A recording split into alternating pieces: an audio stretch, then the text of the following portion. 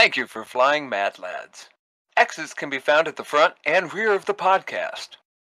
Your pilots know nothing more than you, nor should you think they do. We are just clueless as the rest of you.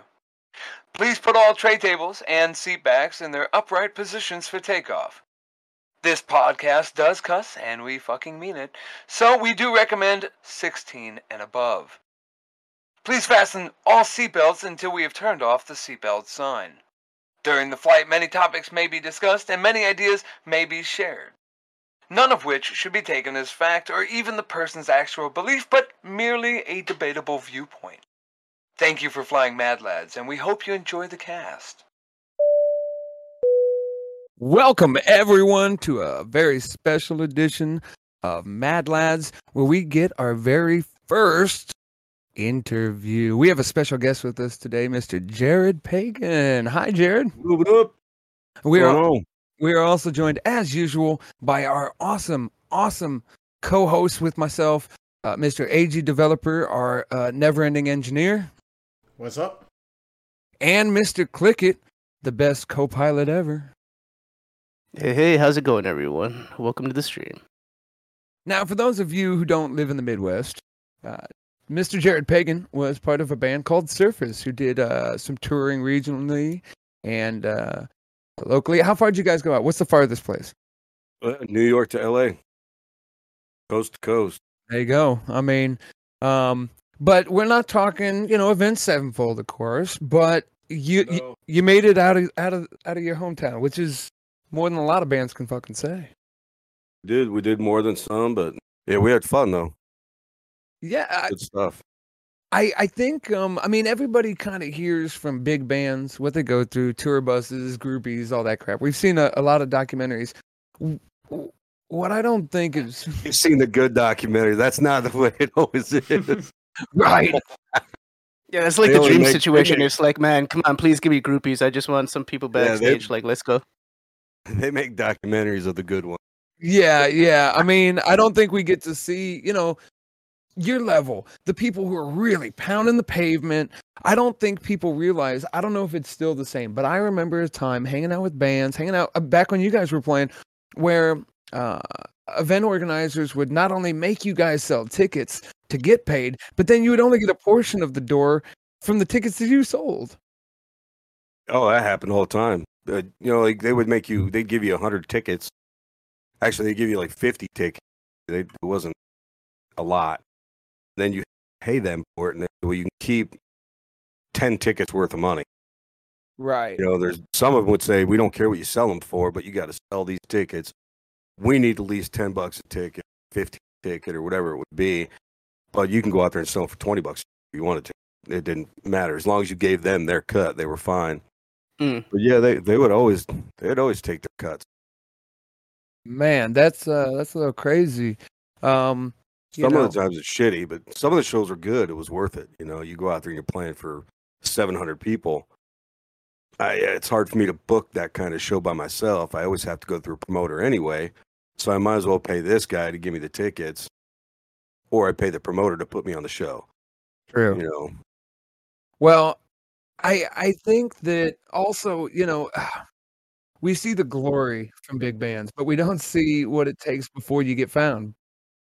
You guys sleep in vans? I got all kinds of good stories of van stories. Okay, we're going to get into some of these because I'm going to ask some of your favorites. We are going to talk about that. What I guess I want to start off by asking, what advice would you give people who want to be in a band, and not for the money, but for the love of the music, but they want to get big enough for people to hear them? How do they make that happen outside of just hard work? How do you keep the band together without fighting? You guys stayed together for years.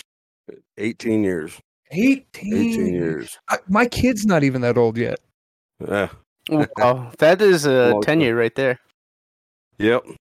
And bands fall apart and tear apart. How did you guys do it? We just had good camaraderie. We were good with each other. We respected each other's points of view on the music.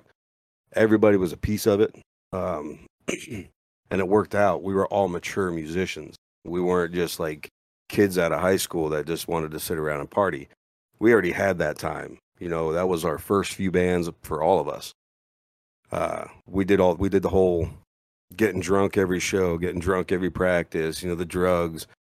It was just that was what we did. And then we got into Surface, which was the end of that trail.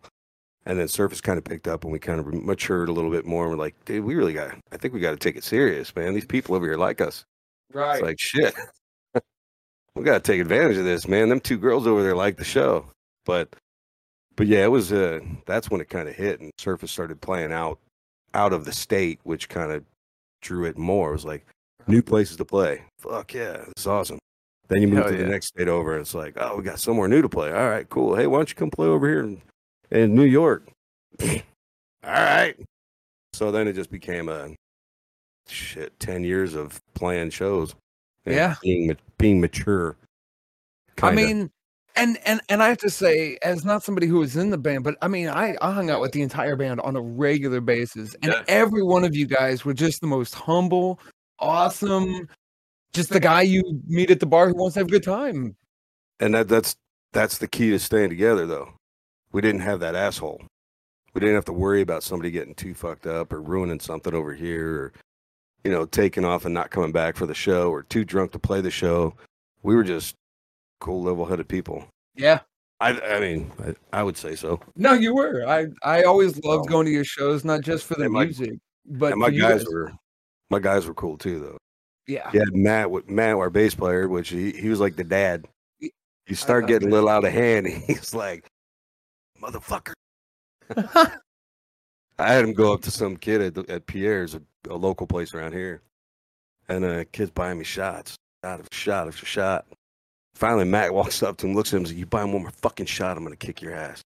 Kid looks at me, and he's like, dude, your bass player says he's going to kick my ass. I was like, fuck it, let's go do a shot. That kid was so scared, man. He had no idea what was going on. Matt's all pissed off. I'm like, don't worry about him. Just buy me a shot. Come on. But, yo, how cool is your bass player, though, for having your back like that? You know, we need more people like that. Very, very cool. He was, like I said, he was the dad of the bunch. He took care of us. Good. So, didn't he sub for somebody big? The band Reigns. Yeah, Reigns. I actually know Jeff. Yep. I actually hired Jeff to be a tattoo artist at my tattoo shop. I don't know if you know that. I know that. He worked for me for about 6-7 months. Jeff Reigns is another guy I'd love to have on here because he's done all kinds of crazy shit too. He got hooked up with the right person and called our bass player. He's like, hey, I need a bass player to go out with. I think it was Hatebreed, All That Remains, and Five Finger Death Punch. Yeah. Yo, All That Remains. So they got thrown on that tour, and Matt was gone for like a year, and that kind of killed the vibe of Surface. You know, at first I was like, man, go out there, get your foot in the door, you know, help us out a little bit. But Jeff never saw eye to eye with Surface. So Matt wasn't allowed to talk about Surface. He wasn't allowed to bring Surface CDs on the bus. He wasn't allowed to really push it. So I was like, man, fuck it, man. Just, you know, when you're out there, you know, he became really good friends with Ollie, the guitar player for All That Remains. So I was like, man, when you're talking to Ollie, man, just throw him a CD. Like, I will, but I don't want to get kicked off the tour. There's a dad figure trying to be the good guy. Like, fuck it, man. Give a motherfucker a CD. You just put it under their pillow like a freaking tooth fairy. Like, here you go. Yeah. But no, yeah, he went out with Jeff for a while. And like I said, and then came back and then just kind of momentum. Yeah. Kind of dropped off. Like I love Jeff, but Jeff is a hard ass. I mean, he'll straight tell you he is. Did you know his middle finger has its own Facebook page? Oh, I'm sure it does. It's like 9 foot fucking long. Yeah, it's insane. I'm not fucking bullshitting or exaggerating. Jeff Reigns, his middle finger has it. Jeff's middle finger. You look at this guy playing guitar and his fingers, I swear to God, they're fucking insane. It's insane. Yeah. But you know, he's a hard ass. I love him though, you know. He's a worker. He's a worker. Man. And he knows what he wants, and he doesn't give a shit if he steps on anybody's toes to get his. You know. True.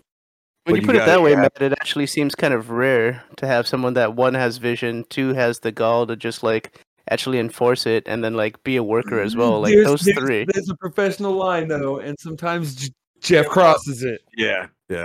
Jeff knows he's a dick. He does. So he'll push that to you, and he doesn't care. He doesn't.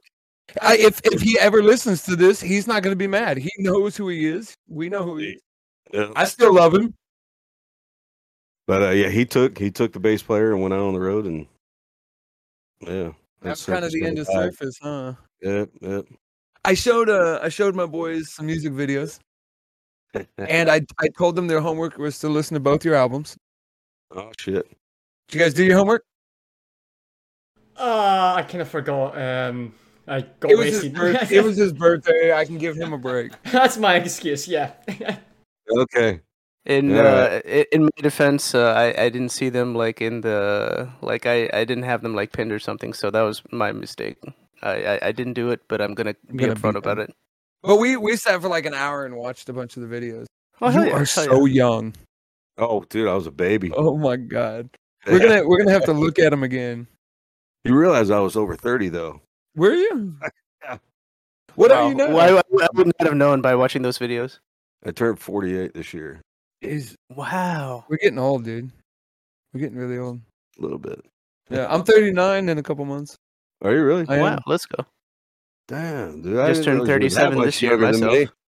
Dude, my wife is 52 this year in a few days. And she all the time looks at me and goes, I keep forgetting how young you are.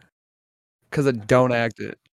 You don't act it, you don't look old though either, man. You got this thing with the devil chin. The only thing that's different is right here. That little white streak. Yeah, I never would have guessed that you were actually older than me, Mad. Like, I thought we were either the same or you were younger, like maybe 35 or 34. 83. I am like just at the end of Gen X. 85. Let's go, baby. 74. Oh my god. My wife is 70. Yep. So you grew up with listening to excellent music then. Well, I don't know about that. I grew up, man, when I first started listening to music, I lived in Puerto Rico, so it was like Ricky Martin. Oh, okay. And what was Menudo? Menudo. Oh my god, I haven't heard that name since 1987. Yeah. No, Menudo was the first boy band, don't at me. When I started getting into music, it was the good music, but it was all like thrash metal. I was big into Gorilla Biscuits. Sick of It All. Name dropping. Those are the bands that I like. I was you know what my first show was? Against All Authority at the Back Door. Really? Remember the Back Door? I do remember the Back Door. So for those that don't know, Back Door was a club, if you call it that. So it was a garage built onto a back of a tattoo shop, and the tattoo owners were also music lovers. And yeah, just come play at my spot. Why not? No, they would pack. We're talking like 400 or 500 kids would be there. And we're talking about punk rock bands like the Migraines played there, Bad Brains played there. Bad Brains, that's another good one. Oh my god, it was so good. I do remember that place. All right, so we're gonna get into story time with Jared. Okay, Jared. Okay. Story time. Question. Yeah. Who was in the studio? Everybody contributed, but obviously there has to be someone who's guiding the stream. Who was that? That was I. You kind of guided how it all edited together and sounded at the end? I wrote probably 90% of the song. Of all the songs, and then they would throw the ideas on top of them. So I never wrote a complete song because I wanted everybody. But I would bring the riffs, I would bring the chorus lines, I'd bring the vocals to them. And then I would lay down what I had, and then everybody would be like, well, let's change this and do this here. And then the drummer would come in, lay his drums on it. Ivan would just spin his shit over top, and do his thing. So it kind of worked out that way. But I was kind of like the main director of how everything went, and the songwriter. Gotcha. What to you was the hardest part? The lyrics, for me, you know what? Ever since I learned to play and to sing at the same time, I can't write without doing both. I might have a riff or a lyrical riff, but I can't create a song without sitting there with my guitar and a pen and paper. Yeah, I don't know. I can do it pretty much either way. If I have a riff in my head, I'll sing along to it. Or if I have lyrics, I'll sit down and I'll write something that matches the lyric, like the pattern I like. But the hardest part for me right now anymore, the hardest part is my vocals, because I think I've written my vocal out. You know, I've written so many songs that it's like I don't have anything else to write about. It all kind of sounds like it's coming from the same place. Yeah, it's like this new song sounds like the same vocal style, or the meanings of the song are the same as this over here. So and I'm just so out of it anymore of writing that I just go back and revert right back to what I used to write to. So now it's like I need something new, but I haven't really done it. See, what I'm wondering is, how do you get the ideas for what to write? Does it just come to you, or are you looking at your past, or kind of how do you get those ideas? The song itself, a lot of times, like when I'm playing a riff, there's certain notes in that riff that just kind of stem they might give you like a pissed off feel. It's hard. It's kind of hard for a musician to really explain it. Or maybe like a touch of memory reminds you of something. It will. There's just little bits of like nuances in the material that you just start thinking about it. Like, man, that was a cool little thing. It just reminded me of this. Bam, and all of a sudden, that whole song reminds you that how your parents split up and left you on the side of the road. And then it's like, oh, that song could bring that out. And then you start pushing for that. Or you write something that has a happy note in it, and you're like, "Oh man, that's why I met my wife." That's cool. Just different nuances actually trigger different feelings, and then your feelings just come alive. It's like, "Oh shit, I'm pissed off at this one. I'm mad at this one. I'm happy at this one. I'm excited for this." So it's just in whatever note you actually hit. And it's actually interesting that you mentioned how it kind of like brings forth those memories, because it's been even shown with people that have like dementia and stuff like that. When they play certain music that they were fond of when they were like in their youth, they can trigger memories and like bring part of their past self like kind of back to the surface. So like music is deep. I've heard that as well. Yeah, music and memories and everything, it goes much deeper than just what we're listening to. Yeah. Yeah, it was easy to write when you're in a kind of you're pissed off all the time. You're a pissed off kid. That actually brings me to something. Do you think that's why so many artists have so many problems? We hear about great artists. I'll bring up one that is a very big extreme. Lost Prophets. Lost Prophets, great band on a great path, doing great things, and then he's a pedophile. Right? Yep. You have people like Kurt Cobain, obviously, drugs and everything. Lane Staley. We could go on and on about people who have died, not only from drugs and shit, but look at Chris Cornell and people who have committed suicide.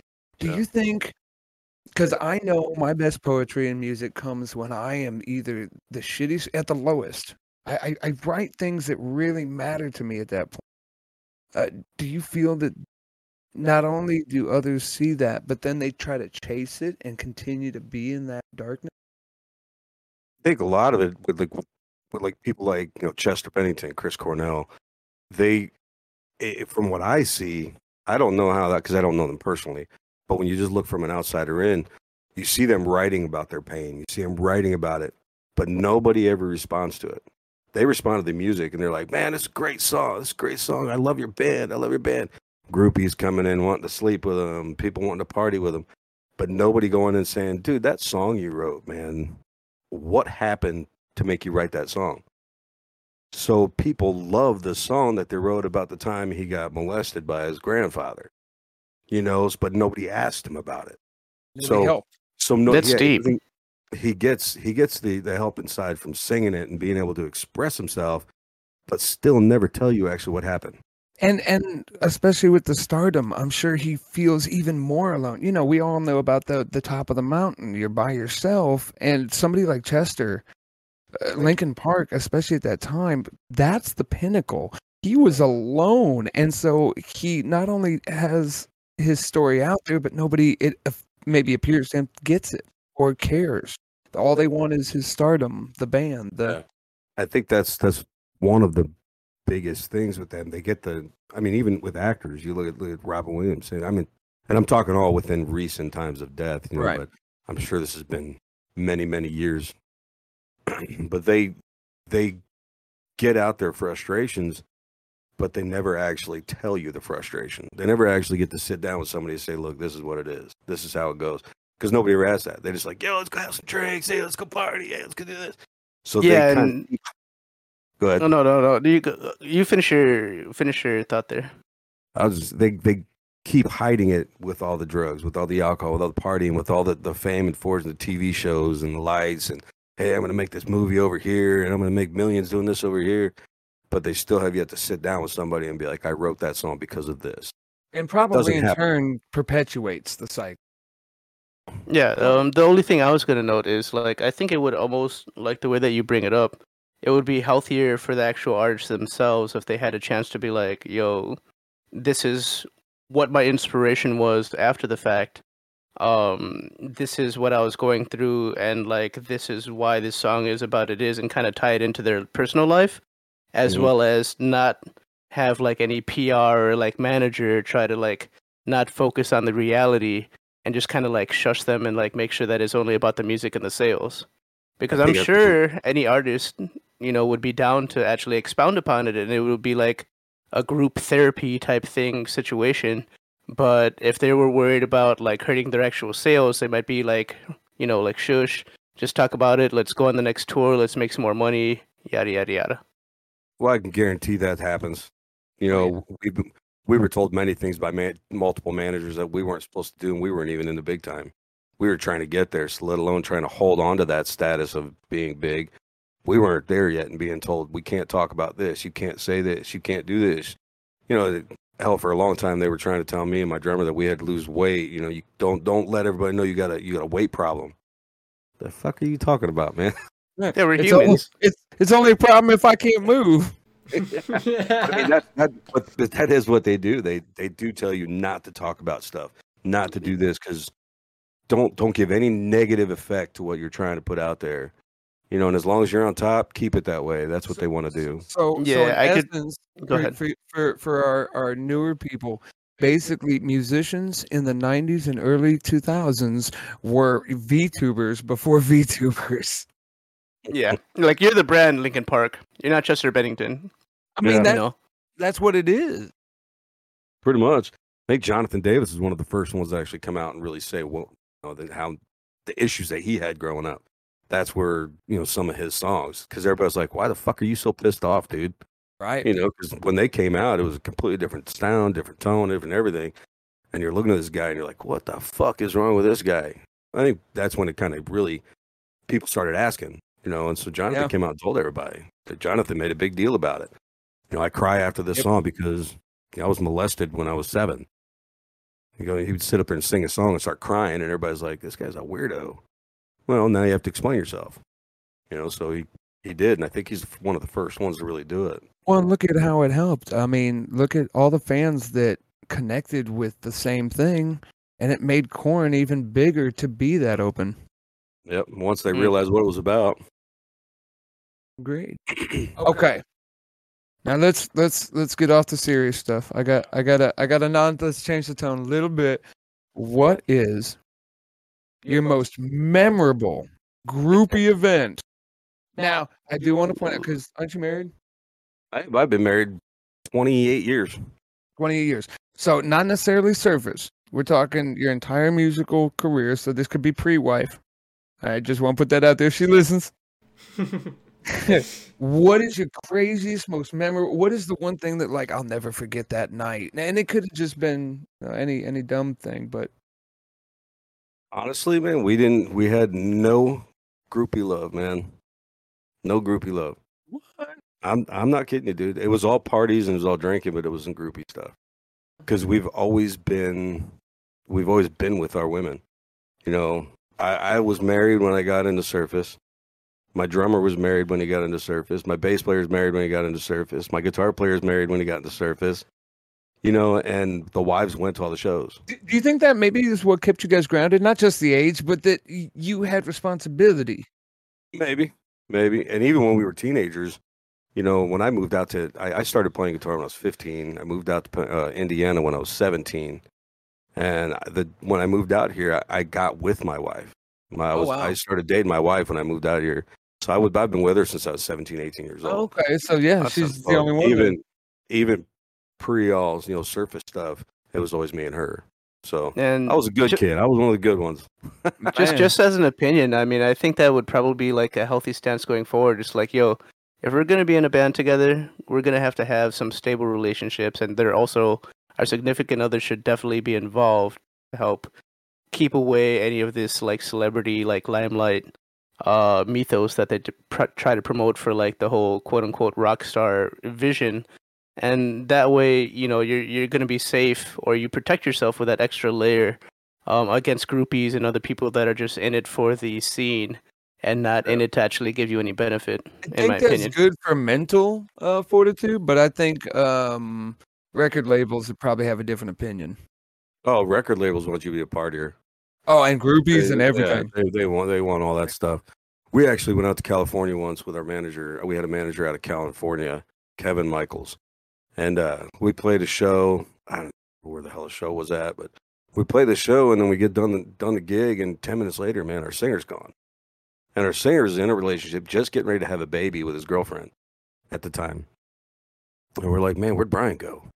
And everybody's like, I don't know, I think Kevin took him. Well, we didn't see him until the next day. And he comes back, he said, yeah, he took me over to some party trying to get me laid so I'd forget about my girlfriend at home.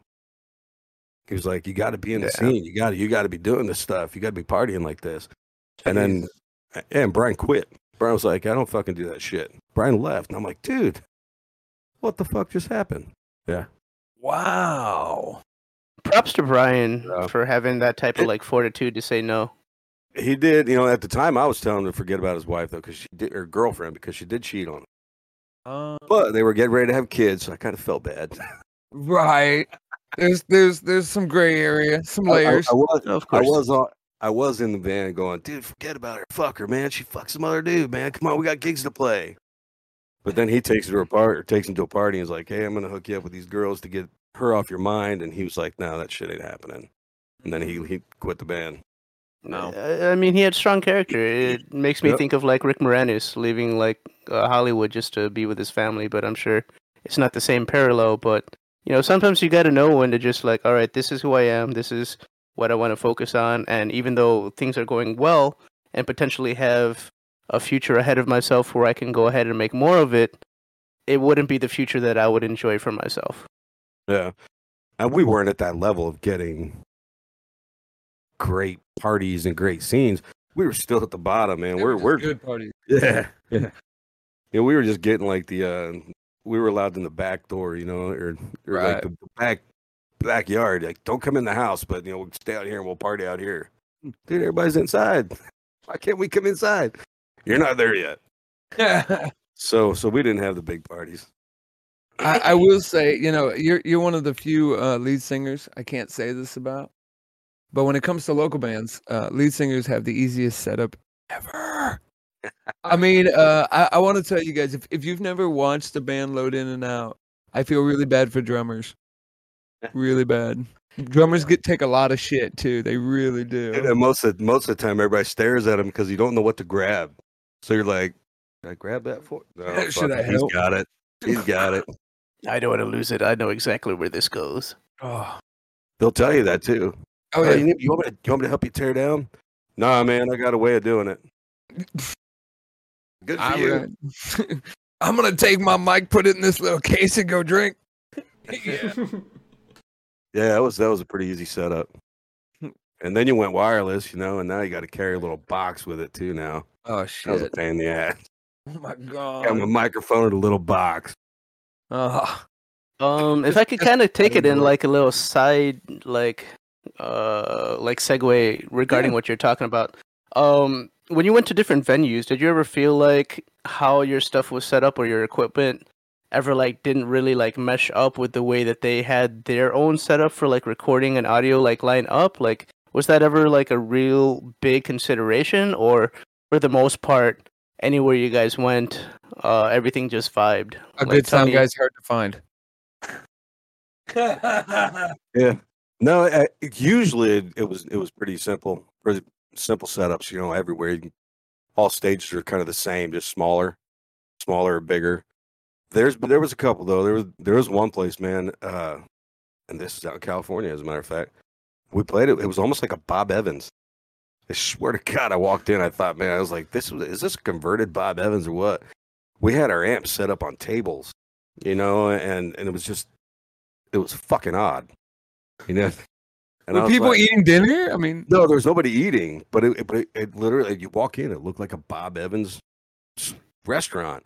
I'm like, where are we going to be setting up? Where am I supposed to put my shit? And he was like, oh, just set this amp on this table over here, and we'll put the bass over there on that one over there. So our shit's up on tables. It's not on a stage, and we're playing in the corner of the room. And it's like, dude, this is really fucking weird. So that was weird. Yeah, but all in all, usually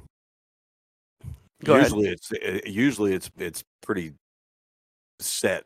You bring it in, and it just goes up front by the stage, and you play. A very long-haired guy, always pulls in a ponytail, glasses. Used to do a lot of PRs, but he's a great sound guy.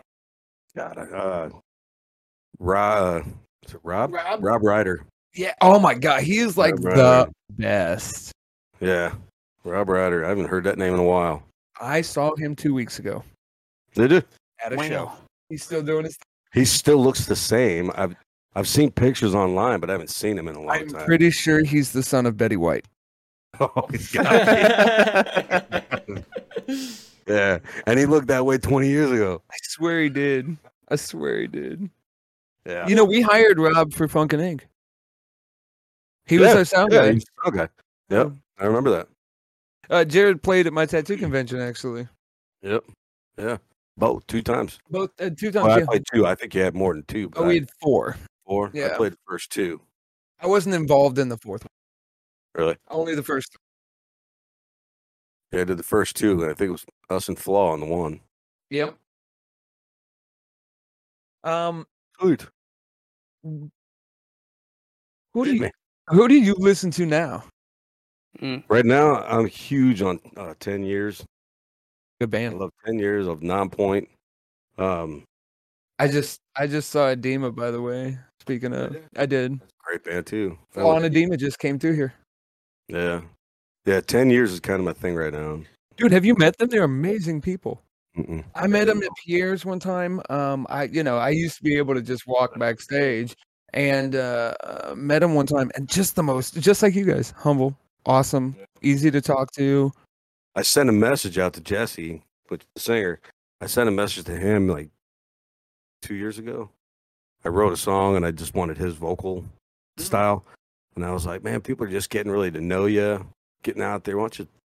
I'll throw you a few bucks or whatever. Come in and do a vocal appearance. And he never messed with that. Bastard. But no, yeah, I did the same with Chris too. Really? Chris was like, I'm getting ready to hit the road, man, or I would. It's like, damn it. I could talk to Volds if you want. Yeah, I'm friends with him as well, man. But yeah, I'm gonna try to get him on the. I'm gonna try to get him on the podcast. I'll ask him live. We'll see if we can get you an answer live.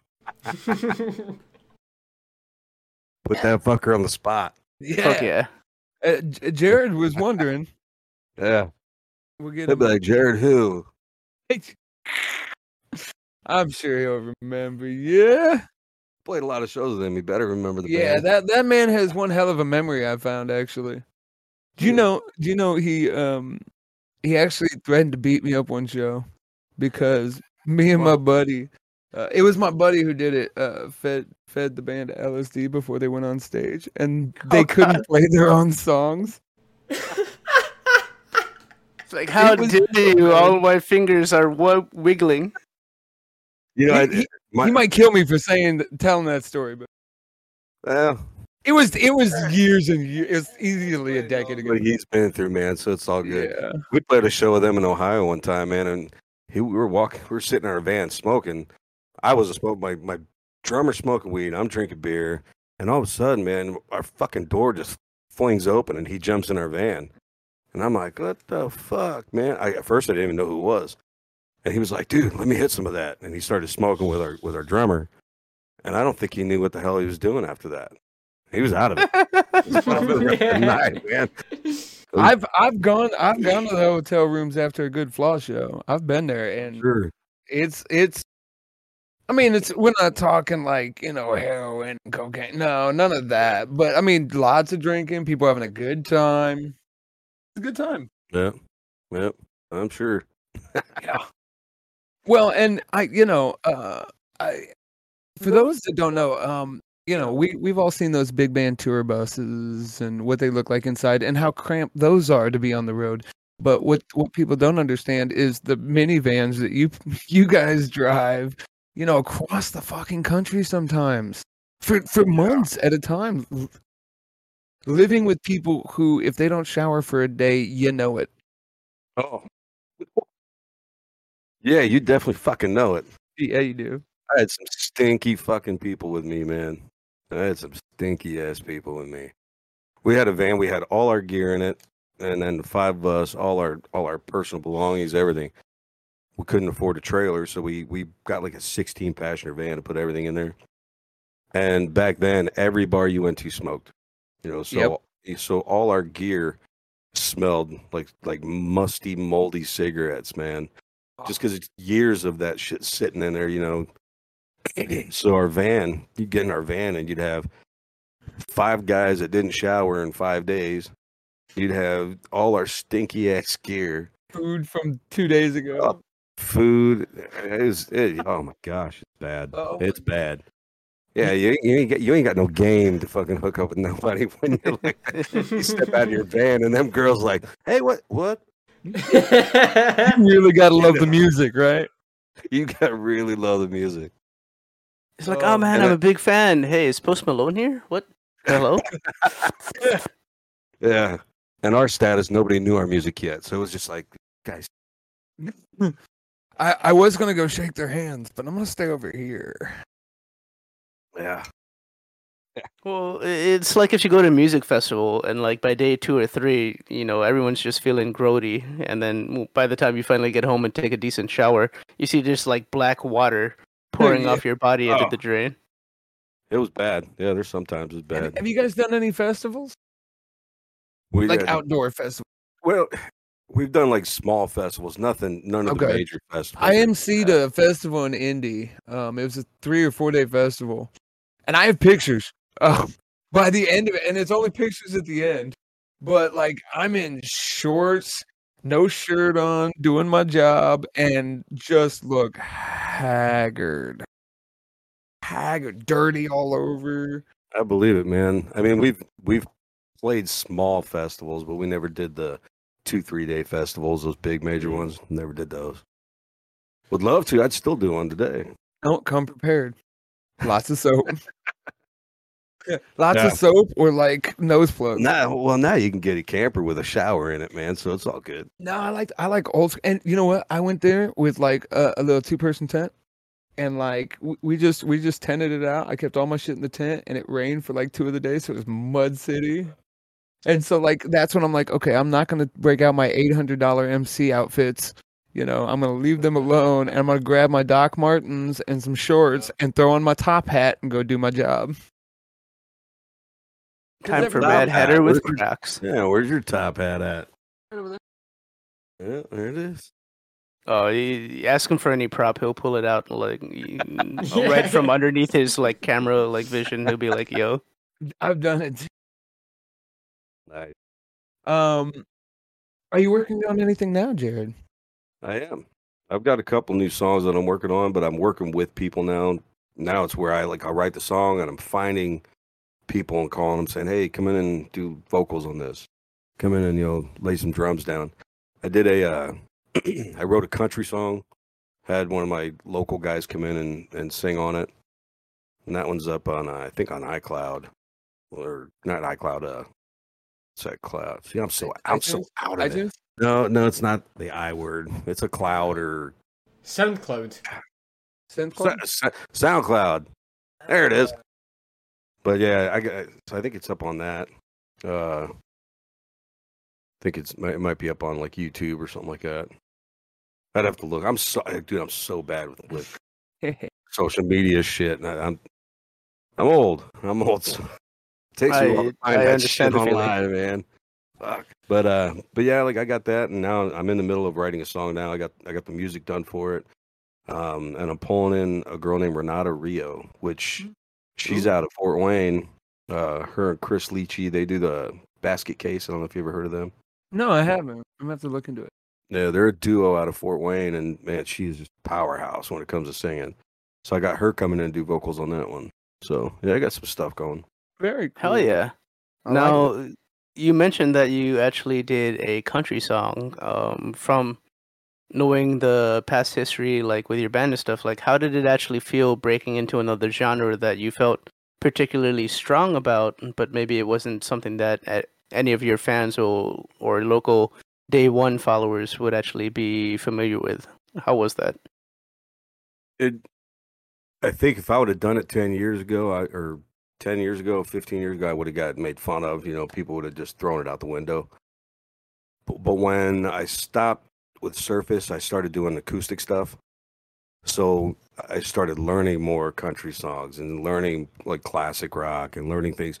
So by the time I wrote the song, I had already got that fan base that for acoustic. So it was a really easy. Hey, I wrote this country song. I know I'm not a country guy, but check it out. And everybody was like, "Fuck yeah, let's hear it." So the transition was easy, and writing the song was easy. You know, because I didn't do it right away. I didn't just stop metal and be like, "Oh, hey, I'm gonna do a country tune." So and it really wasn't as bad as I thought it'd be. Nice. I feel, just my personal opinion, but I feel like as an artist, being able to explore other aspects of your own creativity is also like a feel-good experience, or like, hey, maybe I can actually explore other boundaries and not just be like typecasted, if that makes any sense. I did. I started actually going out of my musical, comfort zone. I started writing for a website called Fiverr. I don't know if you've ever heard I know. Fiverr. I'm familiar. I did about 2 years of that, because when I left my job, I was like, man, I'm just going to do music full time. So I started playing live. I went Tuesday through Saturday. I played music all around. But then through the day, I sat in my studio and I wrote songs for Fiverr. And most of the songs were like country to Americana type style.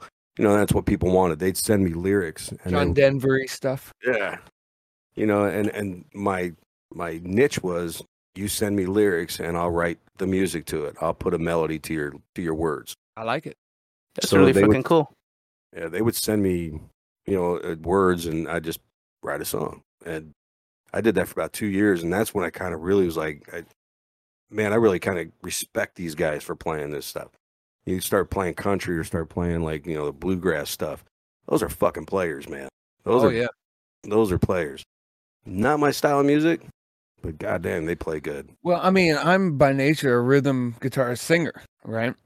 So, but I've been listening to a lot more of the Mozart and stuff done on guitar. Dan Munn, if you know who Dan Munn is. I don't, but I got a buddy in Warsaw that does that shit. Oh my God. I'll show you some stuff before you leave tonight. It's crazy, man. All that finger tapping and doing that. I got some shit to show you. I got a video that will make you feel like you know nothing, Jon Snow, about guitar. Seen quite a few of them videos where I'm like, why the fuck do I even play? Yeah, what am I doing with my whole life? And these kids are like 22. Have you seen my Facebook shares lately of those kids? No. Man, dude, these kids are like 5 years old playing drums like you never. How the fuck you learn how to play drums like that? See, I stay off of Facebook now. And it's a good thing. Well, yeah, the Trump regime did it for me, and I'm neither for or against Trump. I don't, I'm not a political person. I don't like how that era made other people become. I learned that people that I thought were responsible, down to earth people were actually unleashed monsters inside who would say the craziest, most despicable shit to people they've known for years over a perspective or a political opinion. And it's just dumb. Yeah. I agree.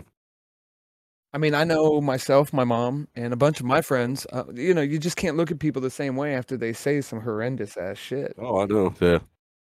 Yeah, and as you mentioned, the Trump era, it made a lot of people draw lines in the sand where it didn't necessarily need to be like white or black, We're all still people and we have our opinions, but I don't think how people personally like affiliate themselves with either one political side or any type of hot topic should be really worth killing friendships over, unless it was something more than just an opinion.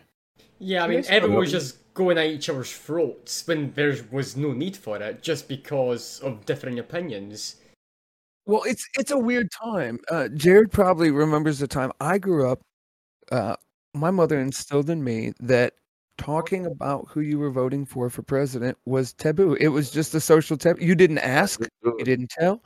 And now everybody has the need to tell you what color shit they took on Tuesday on social media. So now everybody's political opinion is fair game. And not only are you supposed to share it with everybody you don't know, but now you have to allow anybody to comment on how bullshit your opinion is, which is retarded because, like I've always said, you can't know an entire object without seeing it from all perspectives.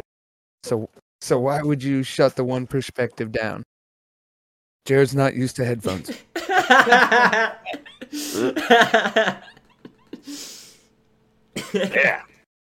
All right, I'm ready to go. No, I agree. I think Facebook fucked up, or social media fucked up all that. Yeah, everybody. I agree. So you can't even have debates anymore. Kind of why we made this podcast, to sit and talk about things that normally you'd get yelled at for talking about, when in reality they're real topics that we can't find solutions if all we're doing is yelling at each other. We have to discuss. We have to have opposing views so that we can better understand our own perspective. My Facebook used to be something where I would post a topic, wouldn't say my own opinion whatsoever, and just wait for a discussion to start so that I could see what people thought. But you can't do that anymore. It becomes a shit-slinging fest. Mm-hmm. Yeah, and to add on to what you're saying, Hara, as well, having opposing views is quite important, because if you're just stuck in an echo chamber of people saying the same things over and over and agreeing with you constantly, you wouldn't really learn anything. You wouldn't get anything from it. If anything, it'd be worse. Well, and nothing changes. Yeah, exactly. If everybody believes that water is safe to breathe in, but nobody wants to try it, but everybody believes it, that one person who doesn't believe that lie is the one that's going to survive the flood. Agree. Yeah. It's serious stuff. Serious shit. We get into some weird serious stuff. We talk about religion, politics. We touched a little bit on the Ukraine war, but really, there's so much bullshit tied into that. Yeah, I'm not even going to be able to follow that until it's all actually done. Because right now there's so much bullshit going back and forth. You don't know what happened here, who said this, who sent them. It's too early for anybody to really say what's going on. I agree. And that's why we've kind of stayed out of it, other than the fact that, everybody agrees people dying anywhere bad. Yeah. Right. Okay. Well, not me. I'm a Darwinist. I believe more people should die on the planet every year, but more food for me, Jared. Worry, man. Where's that door at? Where's that pit? You mean the one to the torture chamber? It's right there.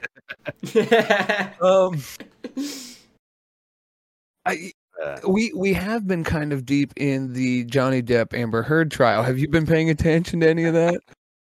I have been. Yeah, I've been on and off. I mean, but we used to be on it all day, every day. And we've talked about it quite a bit. But I'm curious what your take is, because there's some really funny, but there's some very serious topics in here about men's abuse going unanswered, going unheard, going unspoken.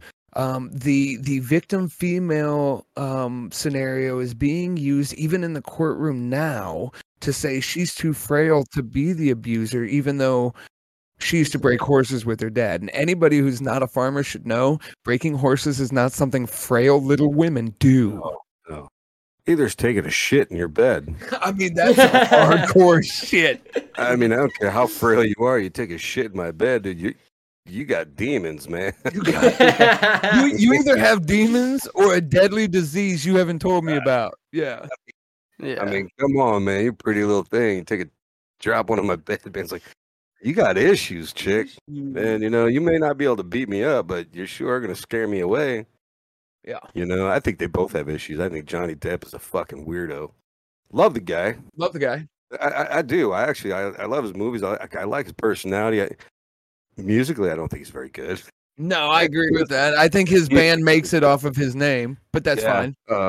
Yeah. But I mean, he's out there too, man. Some of the videos you see him slamming shit and cursing and throwing stuff across his room.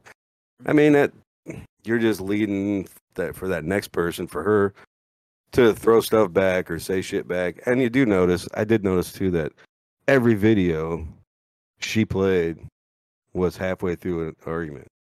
That's right. You know, you're starting it. Who knows if you went in there and punched him in the face and then pushed record? Yeah. You know? Oh, he freaked out at me. I don't know why. He just jumped out of bed and freaked out. So, yeah. Did he find more shit? Maybe. He rolled over and there it was. I only know 2 people in this world that shit on their spouse. My brother's one of them. Oh, no. What's up, Dave?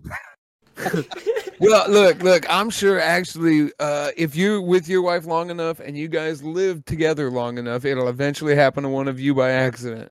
The older I get, man, the harder it is to stay in. So, Yeah, I know. Who knows, man? Might not have to wait till 80. It might be next week. I might do it just to try it now. It's all over the internet, man. It might be a new fad. She looked like she was having a good time. I don't. Hey, she was smiling about it. Yeah, she thought it was the funny. Amber Heard challenge. Actually, there you go, man. That's the start right there. I'm going to tell you right now, Mad Labs does not endorse starting the Amber Heard shit on your partner's bed challenge. But if it happens, please put any pictures in Discord. Thank you. Come on, when he was talking about it, remember he was like, it was had that smile. It was disturbing. It was grotesque or whatever he said, but he had that smile on his face. He liked it. I swear to God, like, I don't know how you even like bring that story up and not laugh at the person who did it and just how infantile the concept. And how what did they say she was so frail for her to sit there and stare at him like she was going to kill him when he was talking about it? Oh, Did yeah. you see her? She was just like, I can't believe you're fucking telling people this. Now, wait. Do you know about that? Doesn't look frail to me, man. Do you know about the jury tampering and the passing of notes to the first row from Amber Heard's team, or the dismissal of Johnny's witness on false pretenses and lying to the court? No, I didn't know that. Oh, it's all over the internet. I'm gonna have to look that one up now. I'm gonna send you to Popcorn Planet. Check out his stuff. Popcorn Planet. Popcorn Planet. Yeah, he's been covering the J.D. Heard trial every single day, and the man's amazing. He edits on the fly. It's phenomenal. But he does these sum ups. They're about an hour and a half, 2 hours, depending on the day and who testifies. And he just sums shit up so well. He has an actual trial attorney with him on the podcast explaining why this is bad or this is good or this is the way it should be done. This is the way it's not supposed to be done. The Amica cream. Do you know about that? So remember, Heard's female attorney was asking his best friend, the one he gave the condo to, about whether he knew she put on Amica cream. It's not Amica cream, it's Arnica cream. And Arnica cream is not a makeup or a concealer. What it is when you have a bruise, it's for sports people. When you have a bruise, it takes the sensitivity away, but the fucking purple and black is still right there.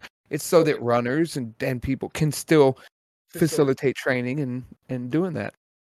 The other thing is that same attorney was talking about a very specific type of makeup that she wore every day and carried with her when she was with Mr. Depp to cover the bruises.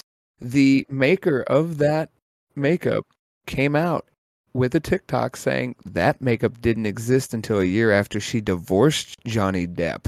She's lying on the stand. And then her friends started posting flyers on all the cars at the courthouse, including the jurors' cars, influencing Amber Heard's innocence, which is jury tampering. Yeah. And they've been caught on all this. I'll be surprised if every one of those attorneys isn't disbarred at the end of this. Didn't Johnny win it though? No, it's not done yet. They've got another. Man, I thought I heard 3 like 2 weeks. days ago he won it. No, that bullshit's been going around Facebook. I've had to correct it a few times. He has. I saw it, bro. Yeah, no. Amber Heard just took the stand this week, right? Is that right, Clint? You're muted. You're muted. Sorry about that. Yeah. Regarding Amber Heard, I thought that she was already on the. Was it Monday or was it last week? Yeah, I thought that she was already like giving her own defense, but she's not on the stand just yet, as of what I had last seen like yesterday. So she's probably about to get on the stand, but she's pretty much fired her PR team because she personally felt like her story wasn't being heard the way that she intended. So how do you spin shitting on the bed? How do you spin that? There isn't. It's an art form in France. I don't. Yeah, I guess. It means I love you in the Polynesian islands. I don't. You just make shit up. Make shit up. That's that works for some. That's what we do in Atlantis. She said. Yeah, because the shit just floats up to the surface of the water. You don't have to worry about it. Did you see the petition already signed by 3 million people to remove Amber Heard from the new Aquaman? She had her like 45 minutes of screen time cut down to like 3.5 minutes. Damn. The new movie. Damn. Yeah, and regarding that, like, there's another hot take about, I guess Drew Barrymore apparently has her own talk show. So she was actually making light of the Heard in-depth trial, where she was stating with her co-host that, like, you know, this is like fucking insanity, like 7-layer dip nachos with just more crazy pout on top of it. And so many people were just like flaming her. It's like, yo, how are you gonna have, you know, Johnny Depp's daughter on your show where you're like, you know, lighting them up and like saying like, hey, I fully understand your story, but then like a week later tear into Johnny Depp for what's currently going on. So she actually issued a public apology stating that like, oh, you know, I'll grow from this, I'll learn, yada yada yada. But part of what she did was why male victims of DV or domestic violence feel like a lot of their stuff just goes swept under the rug. You know, she definitely wasn't helping, and it seemed like she was just, you know, adding other comments that didn't help or attribute anything at all. I agree. I think it's kind of like the Will Smith thing. You know, it got to the point where like everybody wanted to comment, and then it got to the point where it's like, shut the fuck up about it. It's over. It's weeks ago. You know, you pull up a new tab and it's so-and-so's opinion about the Will Smith slap. He's lost everything. Leave the man alone. Yeah, true. See, now that's so weird. Like, what if she has the disease or the alopecia? Well, there's a medicine for that. And did you know the medicine for that? The company that did that medicine supposedly sponsored the Oscars, that show. Yeah. So now everybody's like, well, I think it's all staged because of that. But then you watch that slap, and it's like, yeah, I think it is. I don't know if it's staged or not. I could care less. I think he smacked the shit out of him myself. I think he did too. But man, it was kind of like, well, I mean, he did. You know, he didn't just bam. He's like, he gave him some force. Yeah, he had that whole, and you could hear it. You could hear it.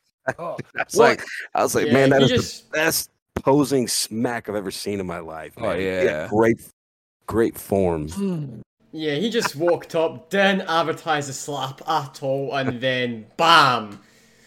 Well, and then I have a couple people saying the same thing. It's staged, and I said, really? So, how much money do you think they would have had to pay him to give back his one and only ever won Oscar, remove himself from the Academy, lose all his movie deals, all his TV shows, and go to India? Because that's when he was last seen, was in India. So how much would they have to pay you to give up your entire career in life over a slap?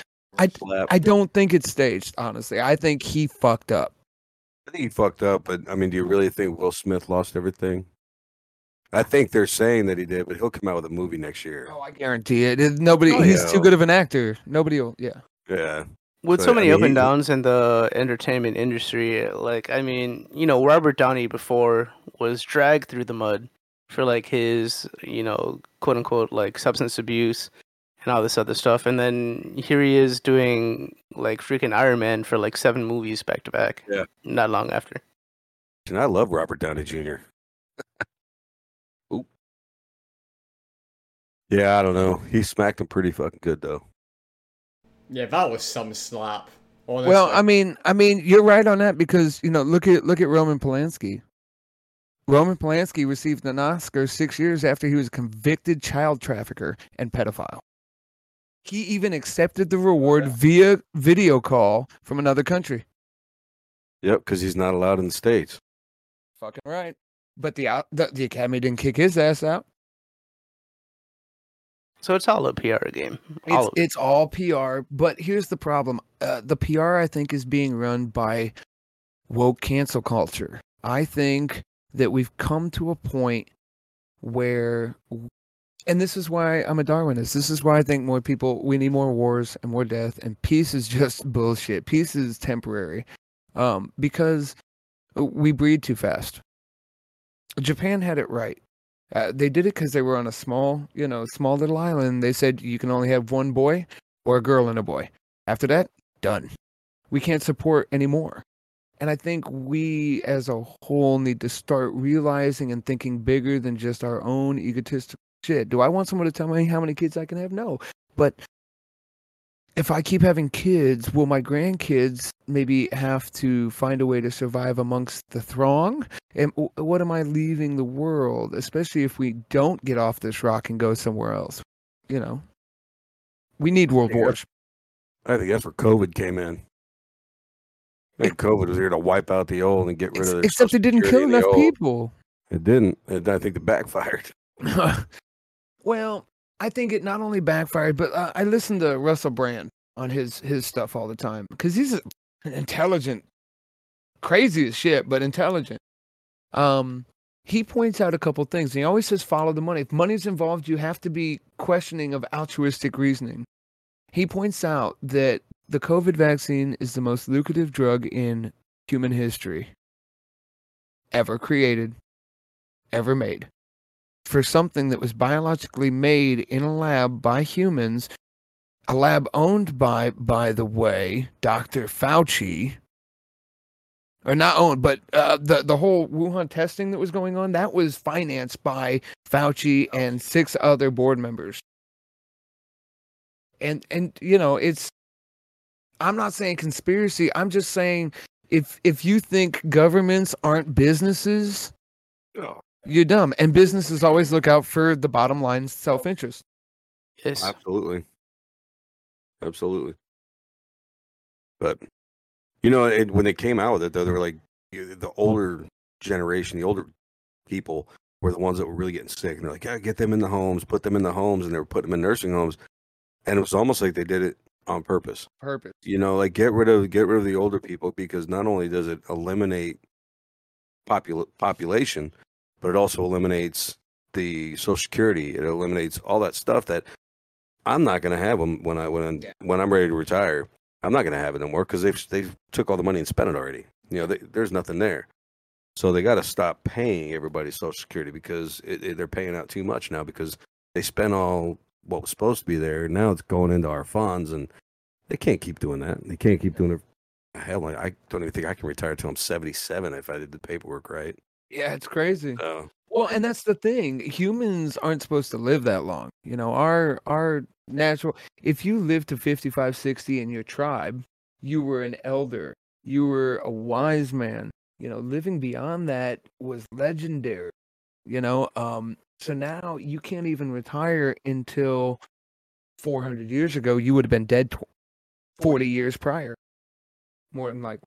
You know, when people didn't live past 30, 35, there was an abundance of resources. Now everybody's living to 70. And yeah, remember, my mom's 75. I've had this conversation with her. She knows I'm a Darwinist. And she looks at me sometimes and she'll say, you know, you're talking about me. I said, I am. You're 100% right. Ouch. I can't. I'm not going to change my belief system because of emotions. Yeah, you can't. You either believe what you believe or you're full of shit. And I'm not. You know, I believe that I was a fan of Thanos. Wiping out half of everything, I'm okay with that. I like his plan. It's random. It's okay. Good and bad alike. And people are like, oh, what if your family's at Snap? Well, I'm not going to be here to give a shit. like it's not that big a deal. Can I come hang out one of your guys' studios? But, you know, and it's not your own room, man. No, I get no kidding. Yeah, and it's on a global level. You know, it's not on a hood city level. That's different. You know, and I tell people all the time, you can't understand what a world leader has to go through, and he has to make decisions for 347 million people. We can all look at their decisions and go, wrong. I know wrong when I see it, but I can't tell you what right is.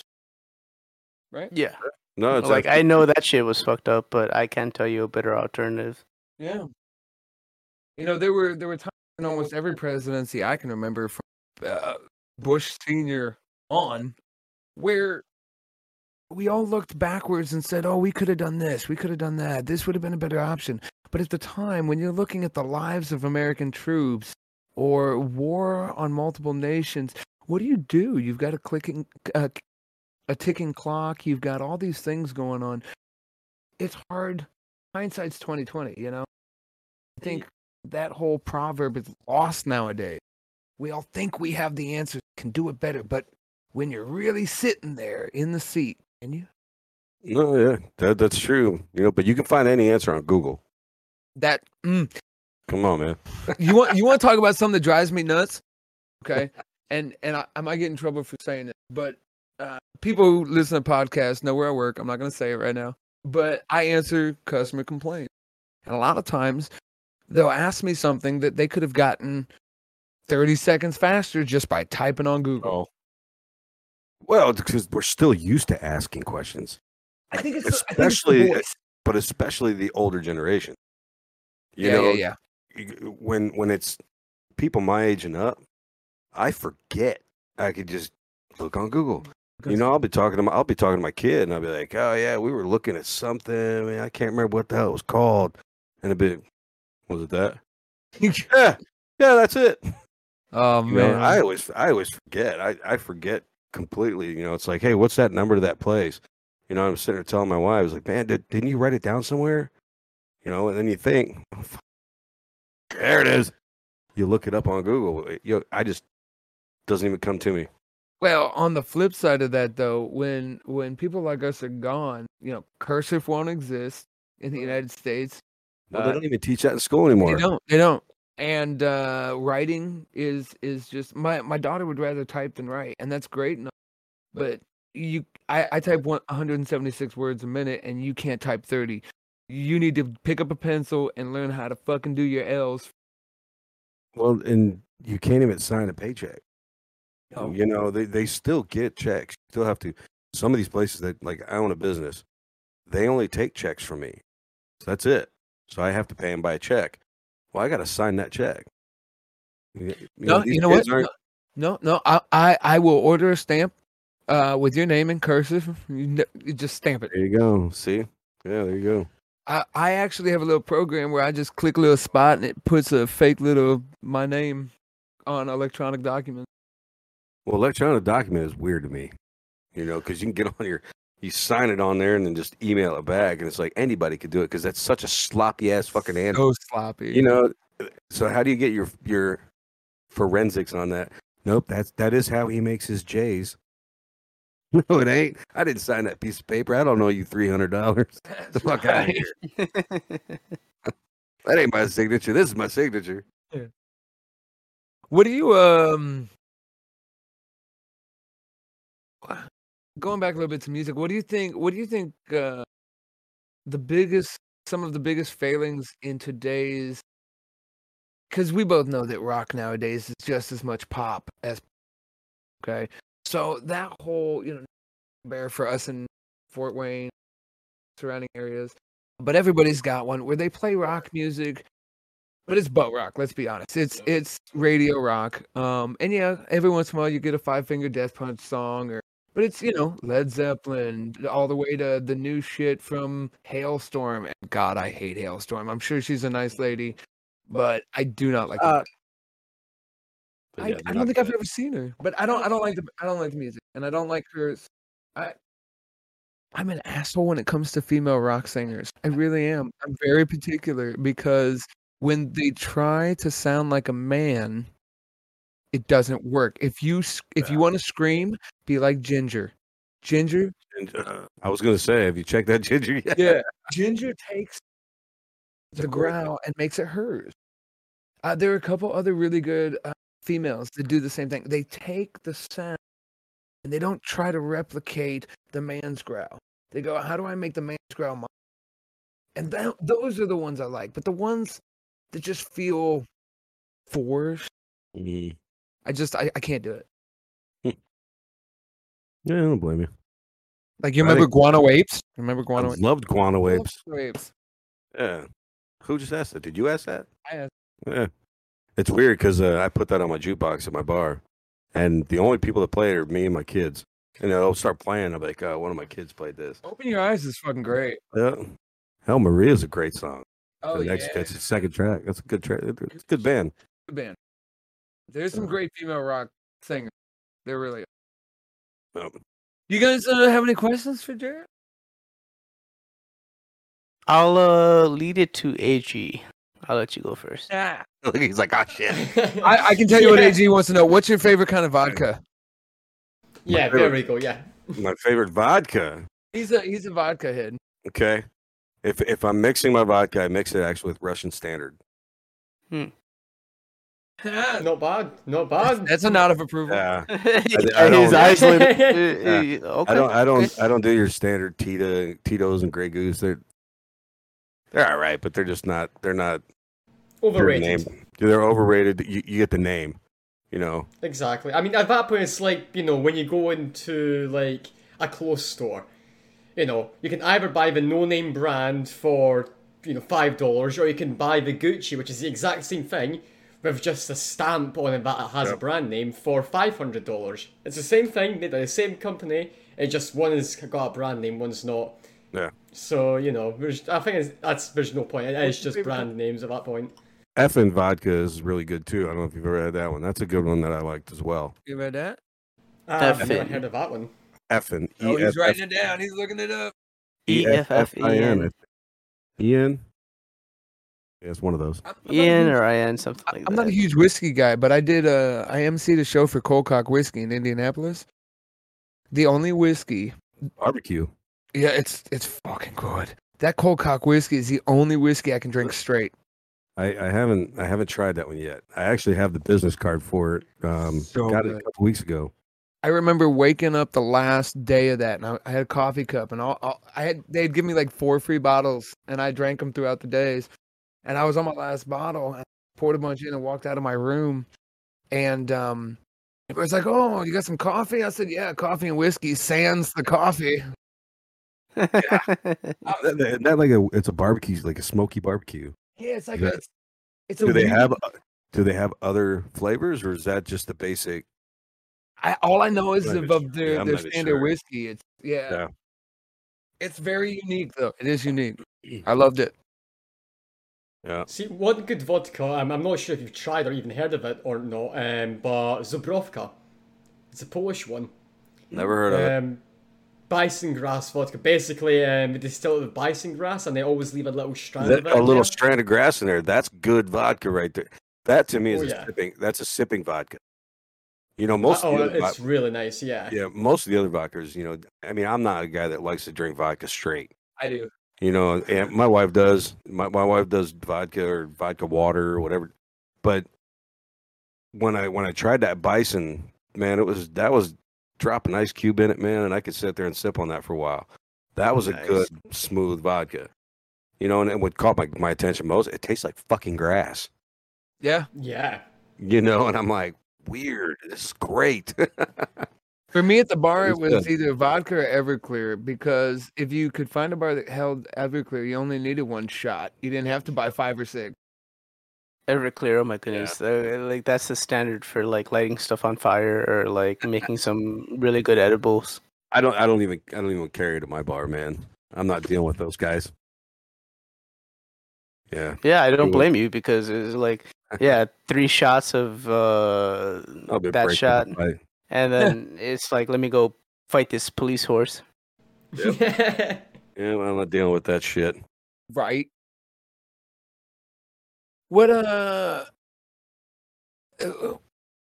you thought about maybe starting an actual band, or do you like doing the solo stuff?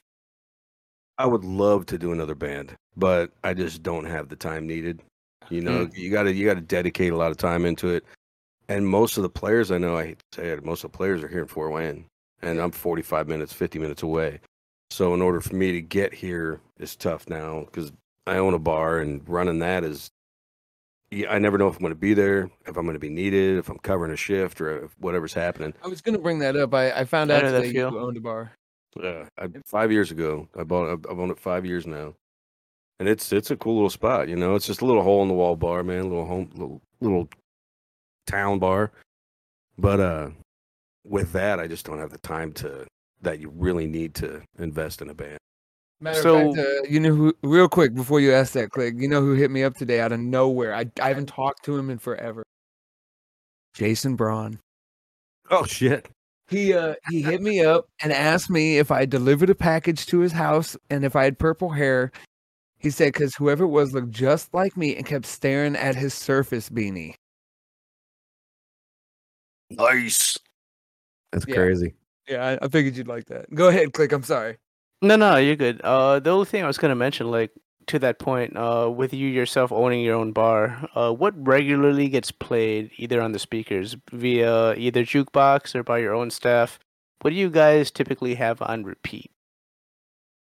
Man, I bought a bar in the middle of Hicktown, so there's a lot of country that gets played at my place, and it seems like I hear Chris Stapleton.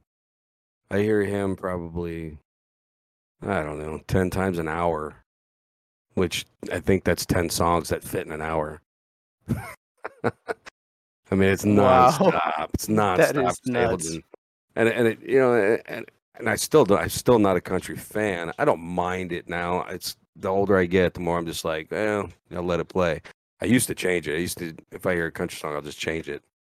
Now, regarding country, in my opinion, I feel like a lot of people are just like, yeah, country music, down thumb, other music, up thumb. But kind of like getting into the Grateful Dead, I feel like country, similar to them, is something that you kind of grow into feeling more connected to if you're not already part of that genre, if that makes any sense.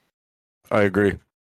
You grow into country if you don't like country, but then it's when you listen to it over and over again. Like I'm kind of forced to listen to it. My customers like it; they play it a lot. We have a mixture of everything.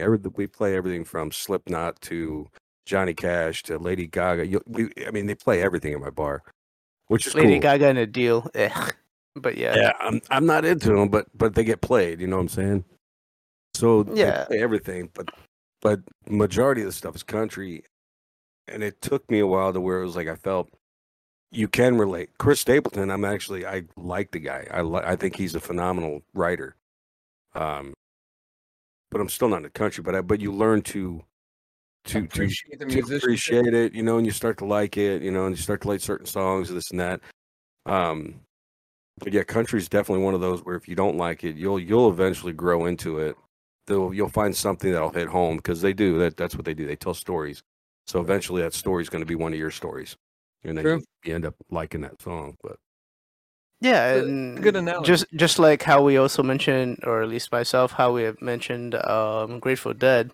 Like if you are someone younger getting exposed to the music but you haven't like traveled or like had life experiences, then you don't really feel any type of connection to the music, right?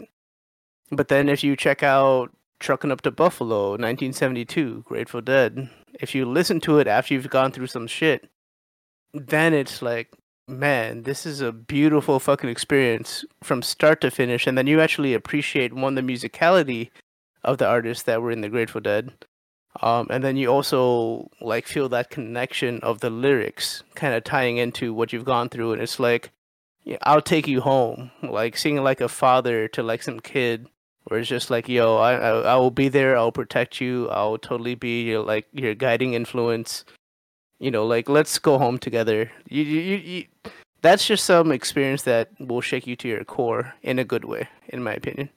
Yep, that's true. That's how music connects with people. That's kind of how it is for everything. All songs. I don't care how bad a band is, they're always going to have a few people that are going to connect with what they're saying, and yeah, that's music. I find it funny that, as a musician, you played in bars your whole life, and then you retire and you buy a bar and just sit there. Well, my goal in life was actually to buy a bigger bar so I could have big shows. I wanted to kind of be a promoter and start and do bigger. Clyde Pierce type. Nice, make your own venue, as it were. Yeah, but I was playing solo myself for probably about 7 or 8 years before I bought the bar. And I was, like I said, I was doing about 4 or 5 nights a week. And I had surgery on my face. They had to route out all my sinuses, and they broke my nose and drilled out my nose, and God, I had a really bad infection that just wouldn't go. So I had that in 2015, and then in 2016 I had carpal tunnel surgery, and then I had carpal tunnel surgery on my other hand. So my wife was like, "Hey, you're just falling apart. Instead of playing so much, why don't we try and buy this bar that's right down the road that a friend of mine was trying to buy, but it fell through." And I was like, I don't know if I really want to buy that. It was very tiny. It was a small bar, but the lady owned the building next door to it, which was a restaurant. And I was like, I'd buy it if I can get both buildings, because then I'll break the middle down and make it bigger, and I can have shows. Nice. So we went and talked to her, and it was basically just to get me out of playing so much to buy that bar. And it was like, so what was that? Was it? Oh, is that your phone? Siri's talking to you. Siri's telling me, don't call me. That's not my phone. Google bar wall. I don't know. But yeah, but I was like, well, I'll go down and check it out. And then when I went there, the lady was like, I'll sell you both buildings. I just want done. I want out. I was like, shit. Both buildings. Now sounds like a one hell of an opportunity. Like, yeah, and they weren't big buildings. Don't get me wrong, but it together I hold just over 100 people, which is good for a small bar. Well, yeah, and property is one of the only things that is a commodity. They're not making more property for the most part unless they're subdividing something. But if you actually own a piece of property, then inherently in and of itself, it should be able to be profitable just by being a piece of land that you definitively own. Yeah. But yeah, we ended up buying that. I was like, all right, man, we'll try it. It's small. I've been in the bar scene my whole entire life, playing music and doing entertainment, but I never owned one, never ran a business. So I was like, this would be great to learn it and see how it actually is, because it's small. It's right next to my house. I'm like 10 minutes, not even 10 minutes away from it, as opposed to me driving an hour to Fort Wayne to have one. So that's got to make things so much easier for yourself. Being like relatively that close, you can like literally walk there if you wanted to. Yeah. And what I learned in the first year of owning that bar, I did the best thing that I could have done for myself, because buying that bar, I can shut it at 11 o'clock and go home if I want to. You can't do that in Fort Wayne. You can't do that in the surrounding areas that I live in, the bigger towns around me, because you're competing with everybody else that's still open. So if you're shut down, nobody's going to go to you, because they're going to be like, well, they close at 10. Let's just go over here. Yeah, so let's go to some other place that'll be open till like 2 a.m. or some bullshit like that. And I'm in a small town. I've got 4 bars on like in a block radius. I got a Legion. I've got right across the street from me is a bar called the Post, and then right behind that is a Train Depot. Train Depot's never open. The Post their hours are so weird. They open up like at 3 in the morning or 3 in the afternoon, and they close at 10 o'clock at night. And then you got the Legion, which is you got to be a member of. So I'm like, all right, you got 4 bars here, but no matter what, if I want to be closed at 11 o'clock, nobody's going to give a shit. They're not going to bat an eye. They're going to come back tomorrow. Yeah. Because that's just that town. You know, even on the weekends, if I wanted to close at midnight on a Friday night, I could close on Friday night at midnight, and nobody would give a shit because they'll just come back because it's the only thing in that town. There's no one else there. True. Yeah. You know, so when I realized that after a year, I was like, dude, I would much rather do this than have to sit there and be open till 3 a.m. in Fort Wayne. Then by the time you close that big of a venue and clean that big of a venue, I'm leaving there at 7, 8 o'clock in the morning, you know, just to go home, get a couple hours, and then possibly have to go back the next afternoon to open it back up. Yeah. So I was like, oh, this is great. This is awesome. Is it making money for you? Is it? Yeah, we're doing really well. Well, that's good. I know. Congrats. A lot of times you start a new business in the first few years, it's a losing. I was worried about that, but my status with music helped me. My wife is from that area. We grew up in that, or we're both from that area. My wife grew up in that area. She was a waitress, worked in bars and stuff like that as waitressing, and so we had all of those people that knew us from those aspects, plus our friends. So as soon as people heard that Jared Pagan was buying a bar, I had everybody coming up, you know, like, oh, we're gonna check out this bar. I mean, I had a pretty big fan base for myself with my acoustic thing. So it was like all those new people that I made in that area, all the lakes up there, played all those places for years. I've been playing up there. They're like, oh shit, we're gonna come check your bar out. So I had that on my side.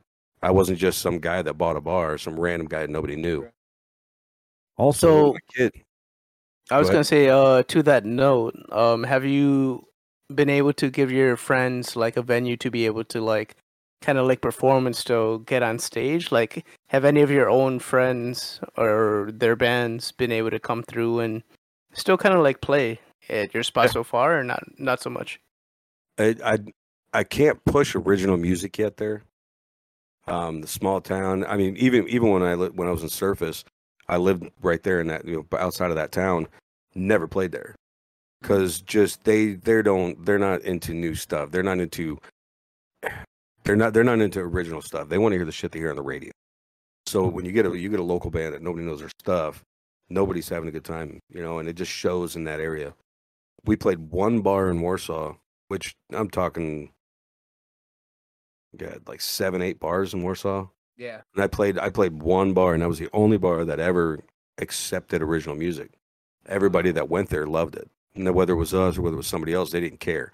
Fuck yeah. So you go next door and play it, nobody showed up. Nobody cared. Wow.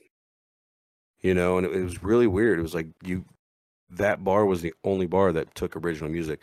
So my thing was, okay, I'm going to come in here and I'm going to start doing original stuff. I'm going to have people come in. I've had a couple country artists, like national guys, come in, do solo stuff. I'm getting ready to hopefully call Chris Schaefer from the Y Store because they're from around here. So, but things like that originality will go over well because they know the songs. So when it comes down to my friends, when they're in cover bands, you can play here all day long, you know, but when you're an original band, it's going to be tough. It's going to be tough. And especially, you know, when I'm trying to go for 4 hours, this is where it's like I'm learning the bar side of it as opposed to the playing side. Because when I played, I was like, man, just let me fucking play your bar. Let me play. Yeah. Let me play. Because this is my music. This is like how I'm feeling. This is like I want to represent myself. But if the crowd itself, like the bar is in a unique position of being like, all right, I know my patrons, I know the music aspect, kinda, but I need to try to go ahead and make both sides happy as much as possible, so it's lucrative for myself and whoever talent that I'm actually hiring. Yeah. And that makes it tough. That makes it. I do have one friend of mine that he wants to play there, but he's in a death metal band, and it's like, dude, death metal's just it's not going to go over well. You're going to bring your 10 people with you, yeah, which is cool, and I get it and I respect it, man. But my other 75 people aren't going to stick around, and I'm going to lose money. You know, 100%. And now I'm thinking it as a business, which sucks because I'd really love to have my friend's band, you know, and help them out and be like, yeah, come on, play, but can't do that, you know, and so that does suck. But I would love for my friends to come up and play, and I have had a lot of friends come in and do solo gigs, or if they're in cover bands, they come up and play. So yeah, we do. I do have that. I need to come up and visit your bar sometime. Just come out and we'll have a couple drinks or something. Yeah, and I was actually gonna say, like, AG, if you come to the States, we totally we'll gotta go. check out his bar. Definitely. You guys come. I'll visit buy me. you your first shot, AG, and then you got the rest. AG, I got a room you can stay in. You can stay here, and we'll go visit. Sounds good. I might even take you up on the offer one day. Come out, man, and come party up at my place, man. I'll just stick you in my house, man. Hey, you want to plug your bar real fast? You want to go? We're all about plugging stuff we're working on. So if you want to go ahead and talk about your bar, go for it. I call this a studio, but he has a studio.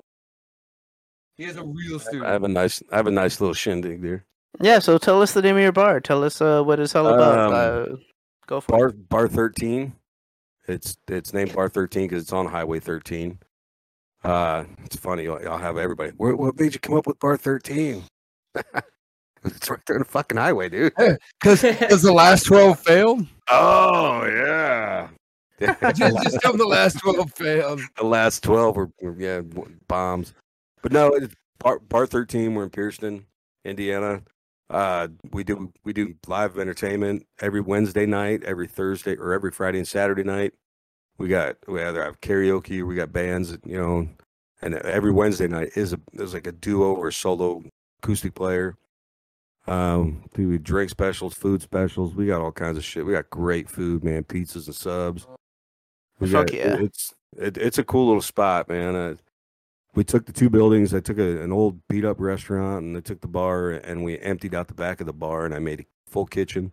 I put two big holes in the wall to go to the next door, and we made that that's the band side. It's all dark and black. It's got the stage, and it's got new bathrooms in the back. It's pretty sick, man. Excited to see it. For a little small town bar. It's pretty sick, pretty hopping. Hell yeah.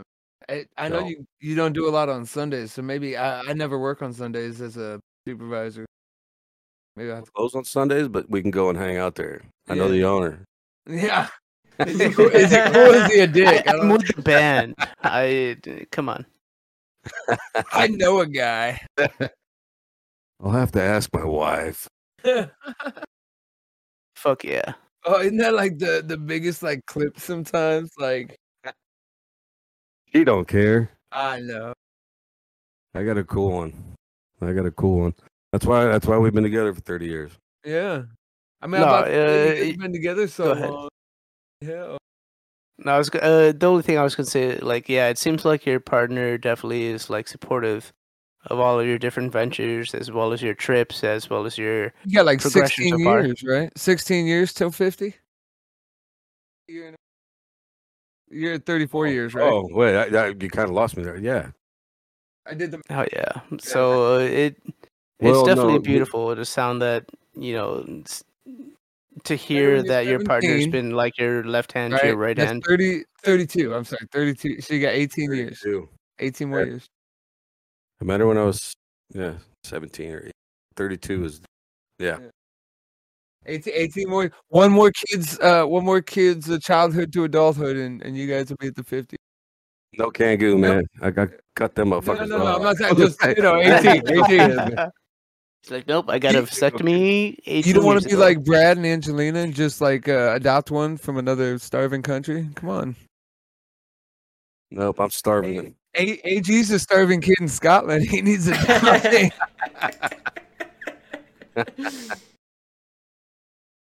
I tried, AG. I tried. I mean, at least you tried. That's the main thing, right? Yeah. I'll just continue to starve. all he eats and drinks is vodka. That's all he can get. I don't. Man, you gotta do what you gotta do, though. Gotta do what you gotta do. And vodka, it's water, isn't it? Right? Water and bread. Yeah. So you're getting your water filled. Yeah, it's close enough. Yep. Yeah. A little weird off topic. Because I know you guys we're pretty family friendly with your lyrics. I think you only cuss in like one song, right? Well, we got a couple. But it's not. But for the most part, everything. It's not really widespread. A lot of people thought we were a religious band. I know. I heard someone say that one time in the crowd, and I'm like, no. Yeah, no, not at all, dude. Not at all. No. But our lyrics kind of, I guess, when you really sit down and put it together, yeah. They're kind of creedy. They're kind of creedy. No. Yeah. Now, when you mention like kind of Christian band, like there's been some other like rock or metal bands that have also like put out similar type lyrics, and they've been alluded to be something of a Christian band. Like, how do you personally feel about your fans or the outer, I guess, appearance or view of others, kind of like putting you into that type of box? Like, what are your takes on that? If they like that, if that's what makes them, that's how they feel about it, then take it there. If we have a song called "Lift Me Up," and if you listen to that song, when you really kind of sit down and listen to it, it sounds Christian. Even One More Day could be taken that way if that's how you want to listen to it. Yeah. And if that person puts it into that category for themselves, great. I'm not going to make you to change it. If that's the way it makes you feel, and if you're okay with it, I mean, you can't come at me and be like, "Oh, it's a Christian song, it sucks." Then you have an issue. But I mean, if they're enjoying it and they feel it's a Christian style, I'm not going to tell you it's not. Whatever. Talking to them about their God, yeah. If that's what you feel on it, then take it there. Yeah, I guess you can't really control how others will take your song that you put out, because objectively, it's art. You put it out as its own standalone without any other type of prior or after like context. It's pretty much open to like self-interpretation. Well, it is. All of it is, and hell, like, I don't even remember what that song is on the Tool album. He's talking in a German. He's talking German, and you know what that is, though, right? Yes, it's a recipe. This is what I was saying. I'm going to say, it's like that's like an interpretation. When you hear that, you just get angry, and you're like, man, yeah. God, I'm getting pumped up. I'm getting hyped. Now I want a chocolate chip cookie. That's right. It's about a chocolate chip cookie, man. It's the baking recipe for a chocolate German cake. Chocolate German cake. German cake. I thought it was a chocolate chip cookie, but I mean, there is like the perspective of it. That actually, when it happened, when I heard it, I was like, dude, that's powerful. Then I found out it's a recipe. I'm like, got you. But it's the perspective. Hashtag chippy. Yeah. But that's how it is with songs, and if that's how it makes you feel, that's how it makes you feel. And to take this back around to our very first topic, maybe that's why singers don't get the help they need when they do talk about their problems, because people interpret and then take whatever songs they hear and interpret it into their own perspective, their own life, and don't even think that that's coming from somewhere. And even if they do, they don't acknowledge that it could be an ongoing battle. Really, I don't think we should expect anybody to, for the music's sake. I think that maybe if you're close to that singer, family members, your coworkers, your bandmates, they maybe, while you're recording, go, hey, Jonathan, do you have a problem with your dad? Maybe. Those are the people that need to step up, Chester's bandmates. But I don't think the general public should be expected to care to that degree or that familiarity. I don't think they're expected to. I don't think they're expected to. But I think that's one of the things with them as musicians and up on a platform. Everybody respects that, and everybody loves it, and everybody usually tends to look at those people as, man, they had everything handed to them. They're doing so well for themselves. They don't need help because they can do whatever they want. And they don't ask those questions for that. They want you to help me. Right. I want that music to help me. I don't give a shit what it did to you. That's how the majority of the normal everyday listener listens to a song. Yeah. They don't listen to it to see what affects them. The singer or the band, they look at it, how's that song going to help me today? I got to listen to something heavy because I'm pissed off. So you don't think about. Yeah. It's a problem. No, the only thing I was going to say is, like, to that same point, the song Stan by Eminem kind of actually takes the viewer's perspective, ties it into his personal life, and then this is how he actually proceeds with what he thought was like the best way to go about his relationship, even though it ended up being completely toxic, and taking it in his own route. And then, like, you know, the artist himself, Eminem, through that song Stan, he's like, yo, this is actually the person that was on the news that actually killed himself, that had his girlfriend in the trunk of his car. Yeah. This is actually one of my fans, and oh shit, it was you. And how it kind of like all wraps together, you know? Yeah. I'm curious as how much that actually happens with actual musicians. Like, how much do you actually bypass the problems of the people that you're connecting with? You know, because that song is about, like, you know, it has that whole, well, this guy's trying to be my friend, and I'm not giving him the time of day because he loves my music, he loves who I am, but I'm not worried about him.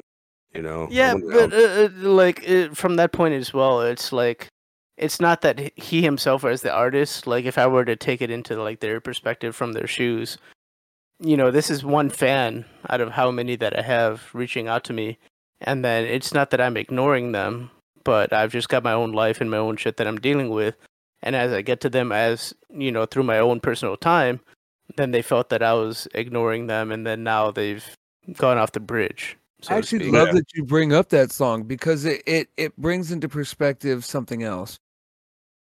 There's a separation between the musicians and the listeners, but I think the confusion comes in because the listener connects so much that they feel they know the musician, that they're part of what the musician's going through, and the musician is part of what they're going through. Yeah. And so they feel that interconnectedness. It happens with movie stars all the time. People come up and act way too familiar. Well, that, and then when they die, I mean, look when actors and musicians die, man, the world just drops in tears, you know. But your neighbor died 2 days ago, and you didn't even know it, you know, because they're that connection. They feel that you are their family. You're part of them, and that's true as it can get, you know. Yeah. Because they do. Everybody gets so upset when, you know, dude, I was devastated when Chris Cornell, when Chester Bennington, you know, Scott Weiland, that was my kind of, you know, in my realm of music, you know. And so I get really upset because I grew up listening to them. I grew up playing their music. So I felt connected to them through that music, that when they passed, I was like, fuck, man.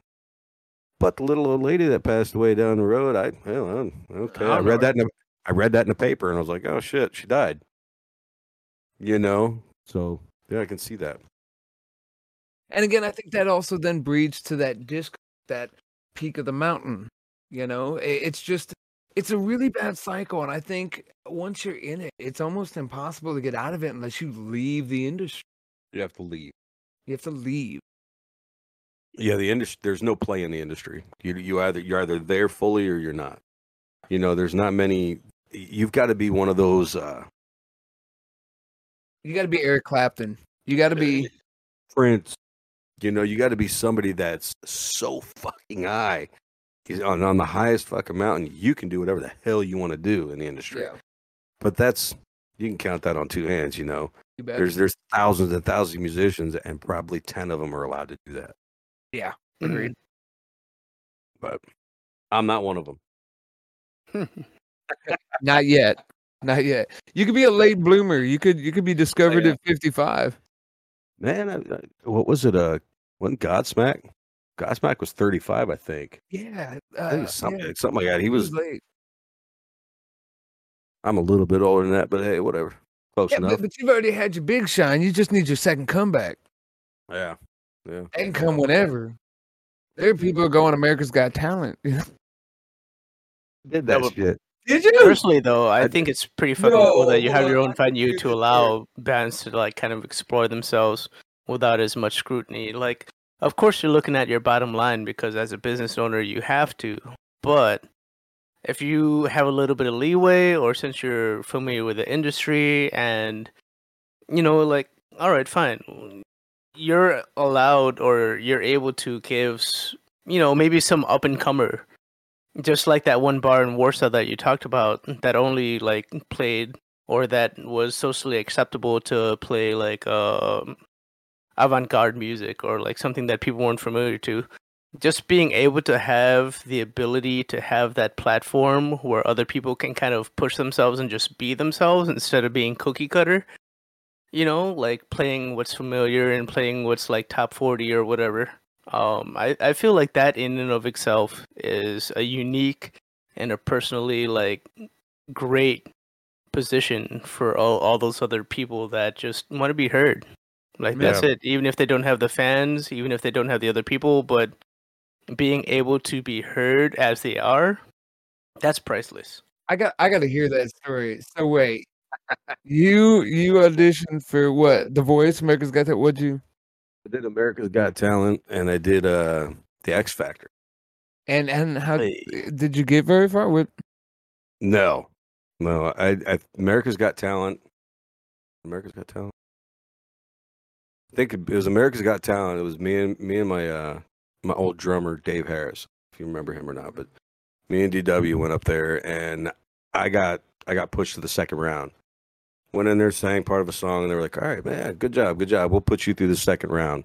So I had to go back the next day, and it was at some like field house or whatever in Chicago. And, hey, Chicago, let's go. I get in there, man, and they say, "Okay, go ahead and go back." So I walk back in the tent in the middle of the place, and they asked me what I was going to sing, and I told them I was going to sing, and I was doing "I'm Yours" from Jason Mraz. Yeah. So it's one of my karaoke go-tos. But go ahead. But I think there's a karaoke version of me doing that on my Facebook down in Nashville. Yeah. Oh no. But I go up to sing the song, man. I go, well, nope, we're done. That was it. I got the song. Well, you done me a better. Did that first word? Well, nope, we're done. Yeah, you didn't even get through the first sentence. They're just like, nope. No, I didn't. And I'm like, I waited around fucking 9 hours so you could tell me no on my first word. I was so mad, but I was like, whatever. I kind of knew how it was gonna go. I knew I wasn't going to make it far because I don't have the R&B falsetto that every one of them always has. If you have that, you're going through. But, even Daughtry, when he was big on the first, was America's Got Talent? I think it was. Whatever he was on, he was like the first rocker to get through there, but they still made him to do that falsettos and arpeggios or whatever the fuck they're called. So I knew I was going to make it. And then when I did the X Factor and I walked into Chicago again and I sang my first line and they were like, "Thank you, we'll let you know." Never heard nothing back. Yeah. Fuck. Shit's rough. But you have to go through I think you go through 4 different auditions before you actually go to the TV show. Wow. So it's you go in there, you sing once, and this group, and they were all kids. I'm going to tell you, the first table of judges that I sang to, this was probably 10 years ago, 12 years ago. I did that one with my brother. Me and my brother went and did it. But here you're in a line of 10 people, and all 10 of you are auditioning, and you've got a table with 4, they look like they were 18, 19, 20-year-old kids. And those were the judges that are judging me and my brother that have been doing it for 30 years, 25 years. And I'm like, starting to play, my brother's playing guitar and he's singing his. And they were like, "Okay, thank you." That's it. That's all I tell you. And they're the ones that are supposed to go back and tell the next set of judges, "Hey, we think these guys go through, so call these guys back." Wow. And it's like, wait a minute, man. They're not even old enough to really know music. But they probably are grown up with, I don't know, Paul McCartney. Who knows? That could have been his kid. They're the target audience. They are the target audience. And maybe you're just maybe too much white. I wasn't white back then when I did it. I'm white. I'm white now. Why now? But yeah, I did those 2, and my wife was like, "You gonna do another one? Because I think you can get it." Everybody used to hit online, and everybody's like, "You should go. You should fill out, do the voice, because they can't just turn you down. You still have to go through all the auditions to even get to the show. They're not just gonna say, 'Hey, fill out this paperwork and you get put on the show,' because you've never heard one bad singer on The Voice." No.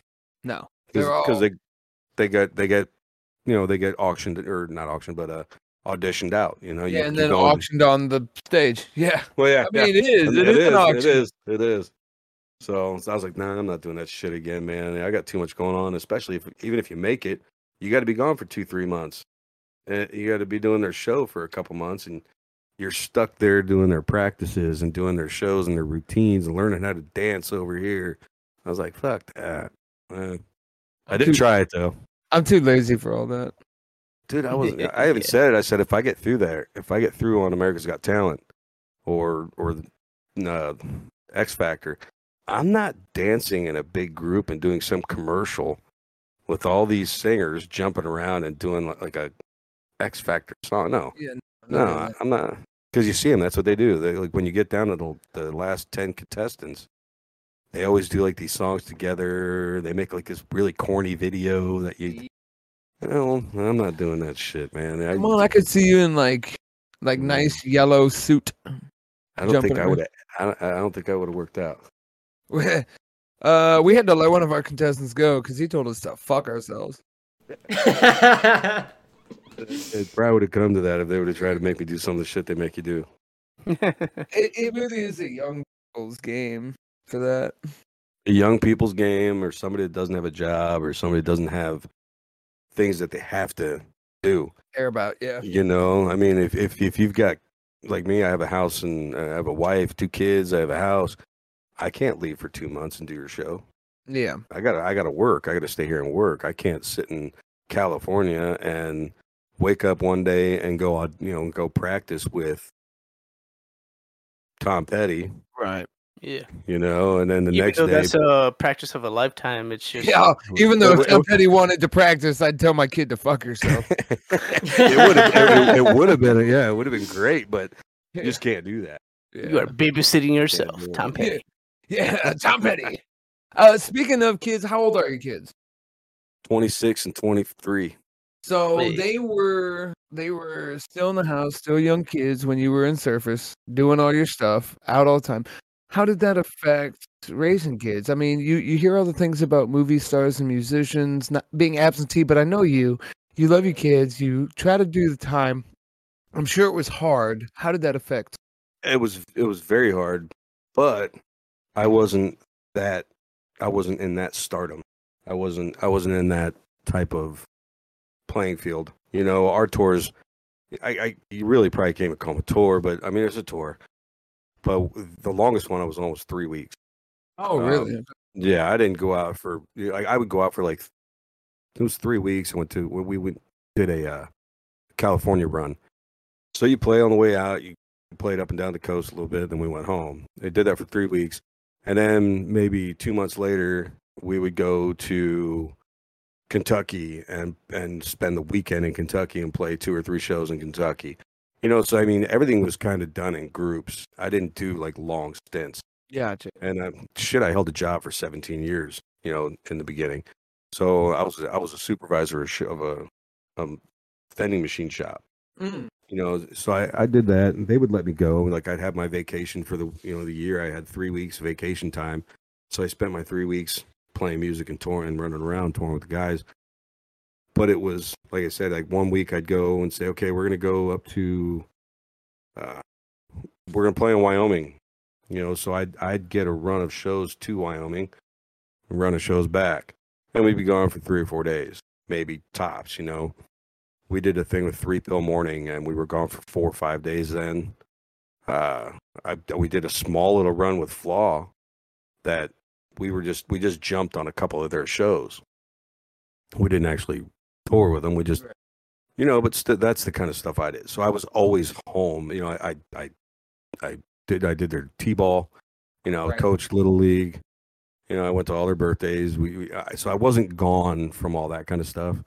I mean, there's a lot of things I did miss. I missed some stuff when I was gone for those weeks, but it was little stuff. Like, and I never set anything up around like my kid's birthday. If there was my kid's birthday, that I made sure I didn't run it because I was our booking in. I did the booking and management, so I could set my own schedule. It's kind of like the bar. It's easy when you're in charge. Yes. Yeah. Yeah. So forever the consummate like family man, but you also had your hobbies which kept you very much in tune with the music scene. I mean, very busy. You're very busy guy. I am now, and I was then. Yeah, and I'm sure I can't sit still with it, man. I got to. But with the music, though, it was nonstop. It was, if I wasn't at home with my kids and my wife, I was out. People ask me all the time how I do so much, and I say that's because I live my life in minutes. I count the minutes it takes me to get somewhere. I know where I'm at any given time, and in my day, I don't wander around. I don't, even on my day off. You can't when you got something as specific as that. I know a lot of musicians that I know, man, they're just lazy as fuck. And it just comes. Well, because they're just the players in the band. They don't do the side work. They don't do the hustle. I used to fight with my band all the time because I did all the booking. I did all the management. I talked to all the managers. I was the one that went to the lawyers' meetings. I was the one that paid for the van. So when it came down to really doing business, it was me just calling the other guys saying, hey, be there on Thursday. Yeah, you're pretty much the man, like the glue that held everything together. Yeah. So they never had to really do it, and there's so many people like that. They don't even try, which sucks. My guys were always cool. They would load up, they'd tear down, they'd load in, man. They'd pick me up, they'd cart me around. Shit, we'd go on a tour, and I don't think I ever drove. Wow. My bass player was scared to death of everybody, so he drove everything. So we accommodated things. I made the phone calls, he drove. I did the bookings over here. My guitar player paid for a lot of equipment. So we did our things, but yeah. Yeah, all the pieces are needed. All the pieces were done. I just did all the stuff that took a lot of, because I had the most time to kind of kill at home, just sit there on the computer and fuck around. I was one that was always home because I had the kids. None of the other guys had kids, so I was always at home doing something. But it didn't really affect too much. I mean, I love my daughter, but I'm waiting for all the kids to be out of the house. I'm sure it's nice that your kids are gone, right? Well, we were empty nesters for a while, man. My son just moved back in. Oh no! But no, him and his buddy were renting a place, and that's about under. And we have a small place that we had purchased right outside of Pearson, right by my bar. Mm-hmm. So I bought this. It's a shithole. I bought it for $15,000. Wow! I'm gonna rip the fucker apart. Yeah, about the cost of a car or less. Yeah, but I bought that, and I said, all right, we're gonna rip it apart, and that's where my boy's gonna live. So that way he's not stuck in my house. I like it. I like having my kids around. My daughter built a house right next to me. So I got my daughter right next door to me and my son with me, which is cool. I love my kids, and I try and spend as much time as possible. But when they become adults and you're an adult, it's just too close. Too close. And he moved back in with it, and he comes in with his buddies, and me and my wife are sitting there watching TV, just kind of relaxing because, we didn't get home till 4 a.m. or 5 a.m. from the bar, and all of a sudden they're starting laughing in the bedroom and they're all fucked up and drunk or whatever. It's like, oh my. Yeah. Oh, good. These patients from the bar followed me home. Fuck. Yeah. Well, my stepdaughter's a waitress at a bar, and she'll come in at like 3 a.m, and I gotta be to work at 8:15, and she's gotta be up, and it's like, we love you. Go to fucking bed. Yeah. No, they never sleep at that age. I don't think I did either. I didn't. Yeah. I still barely do. I only sleep like 5 hours a night. Man, I'm old. Okay, so I piss 5 times a night. I swear to God, I do. And every time I get up, I could get up at 6 a.m, and take a piss, and my son's still up watching TV. I'm like, God damn, kid. It is with a sad heart that me, AG from the future, has to step in here and let you fantastic listeners know that as much as we tried, we had to cut a major segment out of the podcast around this part. This is because Jared and Hatter picked up their guitars and began jamming it to songs, and I've since been informed by Spotify's legal team that we cannot leave it in. I do sincerely apologise from the bottom of my heart. However, we hope to have a Patreon set up real soon when you'll be able to find the entire 20-minute long cover session of Jared and Hatter, among other perks like bonus episodes, behind the scenes footage, blooper reels and more. Of course, As always, we will announce it in a future episode when it is live, or you can always join our Discord at bit.ly/MadLadsDiscord to not only find out as soon as it's up, but also hang out with us and other listeners. I'm so sorry once again, and thanks for understanding. Remember, the Mad Lads still love you. Now, on to the continuation of the episode. Yeah, I do. I have one other thing. I want to thank Jared Pagan. No, thank you. For fucking yo. Thank you guys for having me on, man. Jared, you've been a fucking pleasure. And hopefully we can get you back on the show in the future if you're down for it. Like, I would love to talk to you again. You know, maybe we'll catch up in like a year, have you back on a year, and see if we have anybody can top your interview. This is like the best first interviewer ever. Right on, man. Yeah, right on. I agree with that. Yeah, maybe next time next time I'll tell you my stories. Oh, I want to hear some. I got some good story. We were saying before, you know, I got some good van stories. Well, yeah, we'll have a session just for van stories. We'll have a story time with Jared. Yeah, we got some good ones. Oh, I can't wait. Let's go ahead and plug ourselves, starting with our guest. Tell us any of the camera views, like what's going on, what you're currently doing. If you got something that you want to go ahead and promote, now's your opportunity. Address. Got my bar, Pierceton, Indiana, Bar 13. Check it out. It's a good place, man. If you want entertainment, come in for the entertainment, come in for the food, the atmosphere. It's awesome. It's just a good, chill place to go. I also got my music coming up. I got some new stuff that I am writing, working with a producer named Mike Bailey out in Arkansas, and Renata Rio out of Fort Wayne, put together a song. Got a couple other songs that I could probably put up on some of the platforms, man. I need to get my ass on that. But that's all. Just playing music and running a bar. All right, are you gonna be posting anywhere on social media where they can find that new music? Like a Facebook or a... Once I get this song done with her, then yeah, it'll be up on the SoundCloud and probably, I'm guessing, probably on iTunes and things like that. We'll try and get it on the screen. For our listeners, when I get that information, I will be posting it to our Discord. Remember, you can come join our Discord and click it. We'll give you that information in just a moment. But as soon as I have that, I will post that, and we will show you where to find Jared's music. And you can look me up on YouTube, Jared Pagan. Just look up my channel on me, and I got all kinds of cover acoustic stuff, and then you can look the surface stuff up too. It's that stuff's all on YouTube. So. And for the Discord, that link is bit.ly/the Mad Lads Discord, and every individual letter's got its capitalization, just because it is case sensitive. So, the Mad Lads Discord. Or you can do it all lowercase as well. I've managed to add that too. So. Oh, you added that to it? Oh, good. All right, why don't we go with Mr. AG? Yes, sir. Put your stuff out there. Right, well, I mean, you can find me on Twitch at twitch.tv/AGDeveloper. I basically try and stream every day when I can, getting wasted playing games, all that good stuff. Emphasis on the wasted. Yeah. I'm going to have to get my son to find you, man, if you're getting wasted playing video games. Oh, yeah, it's a lot of fun. I don't remember much of it, but I think that's fun. Yeah, and for most of our listeners out there, we are definitely 18 plus. You know, the podcast is advertised for 16 plus, just because we do cuss and we swear, and you know, it happens. Fucking mean it, yeah. Exactly, we fucking mean it. For myself, you can find me on Twitch. This is ClickIt at twitch.tv/ClickItX, just because I need to stand out from the crowd. So XClickItX, click it.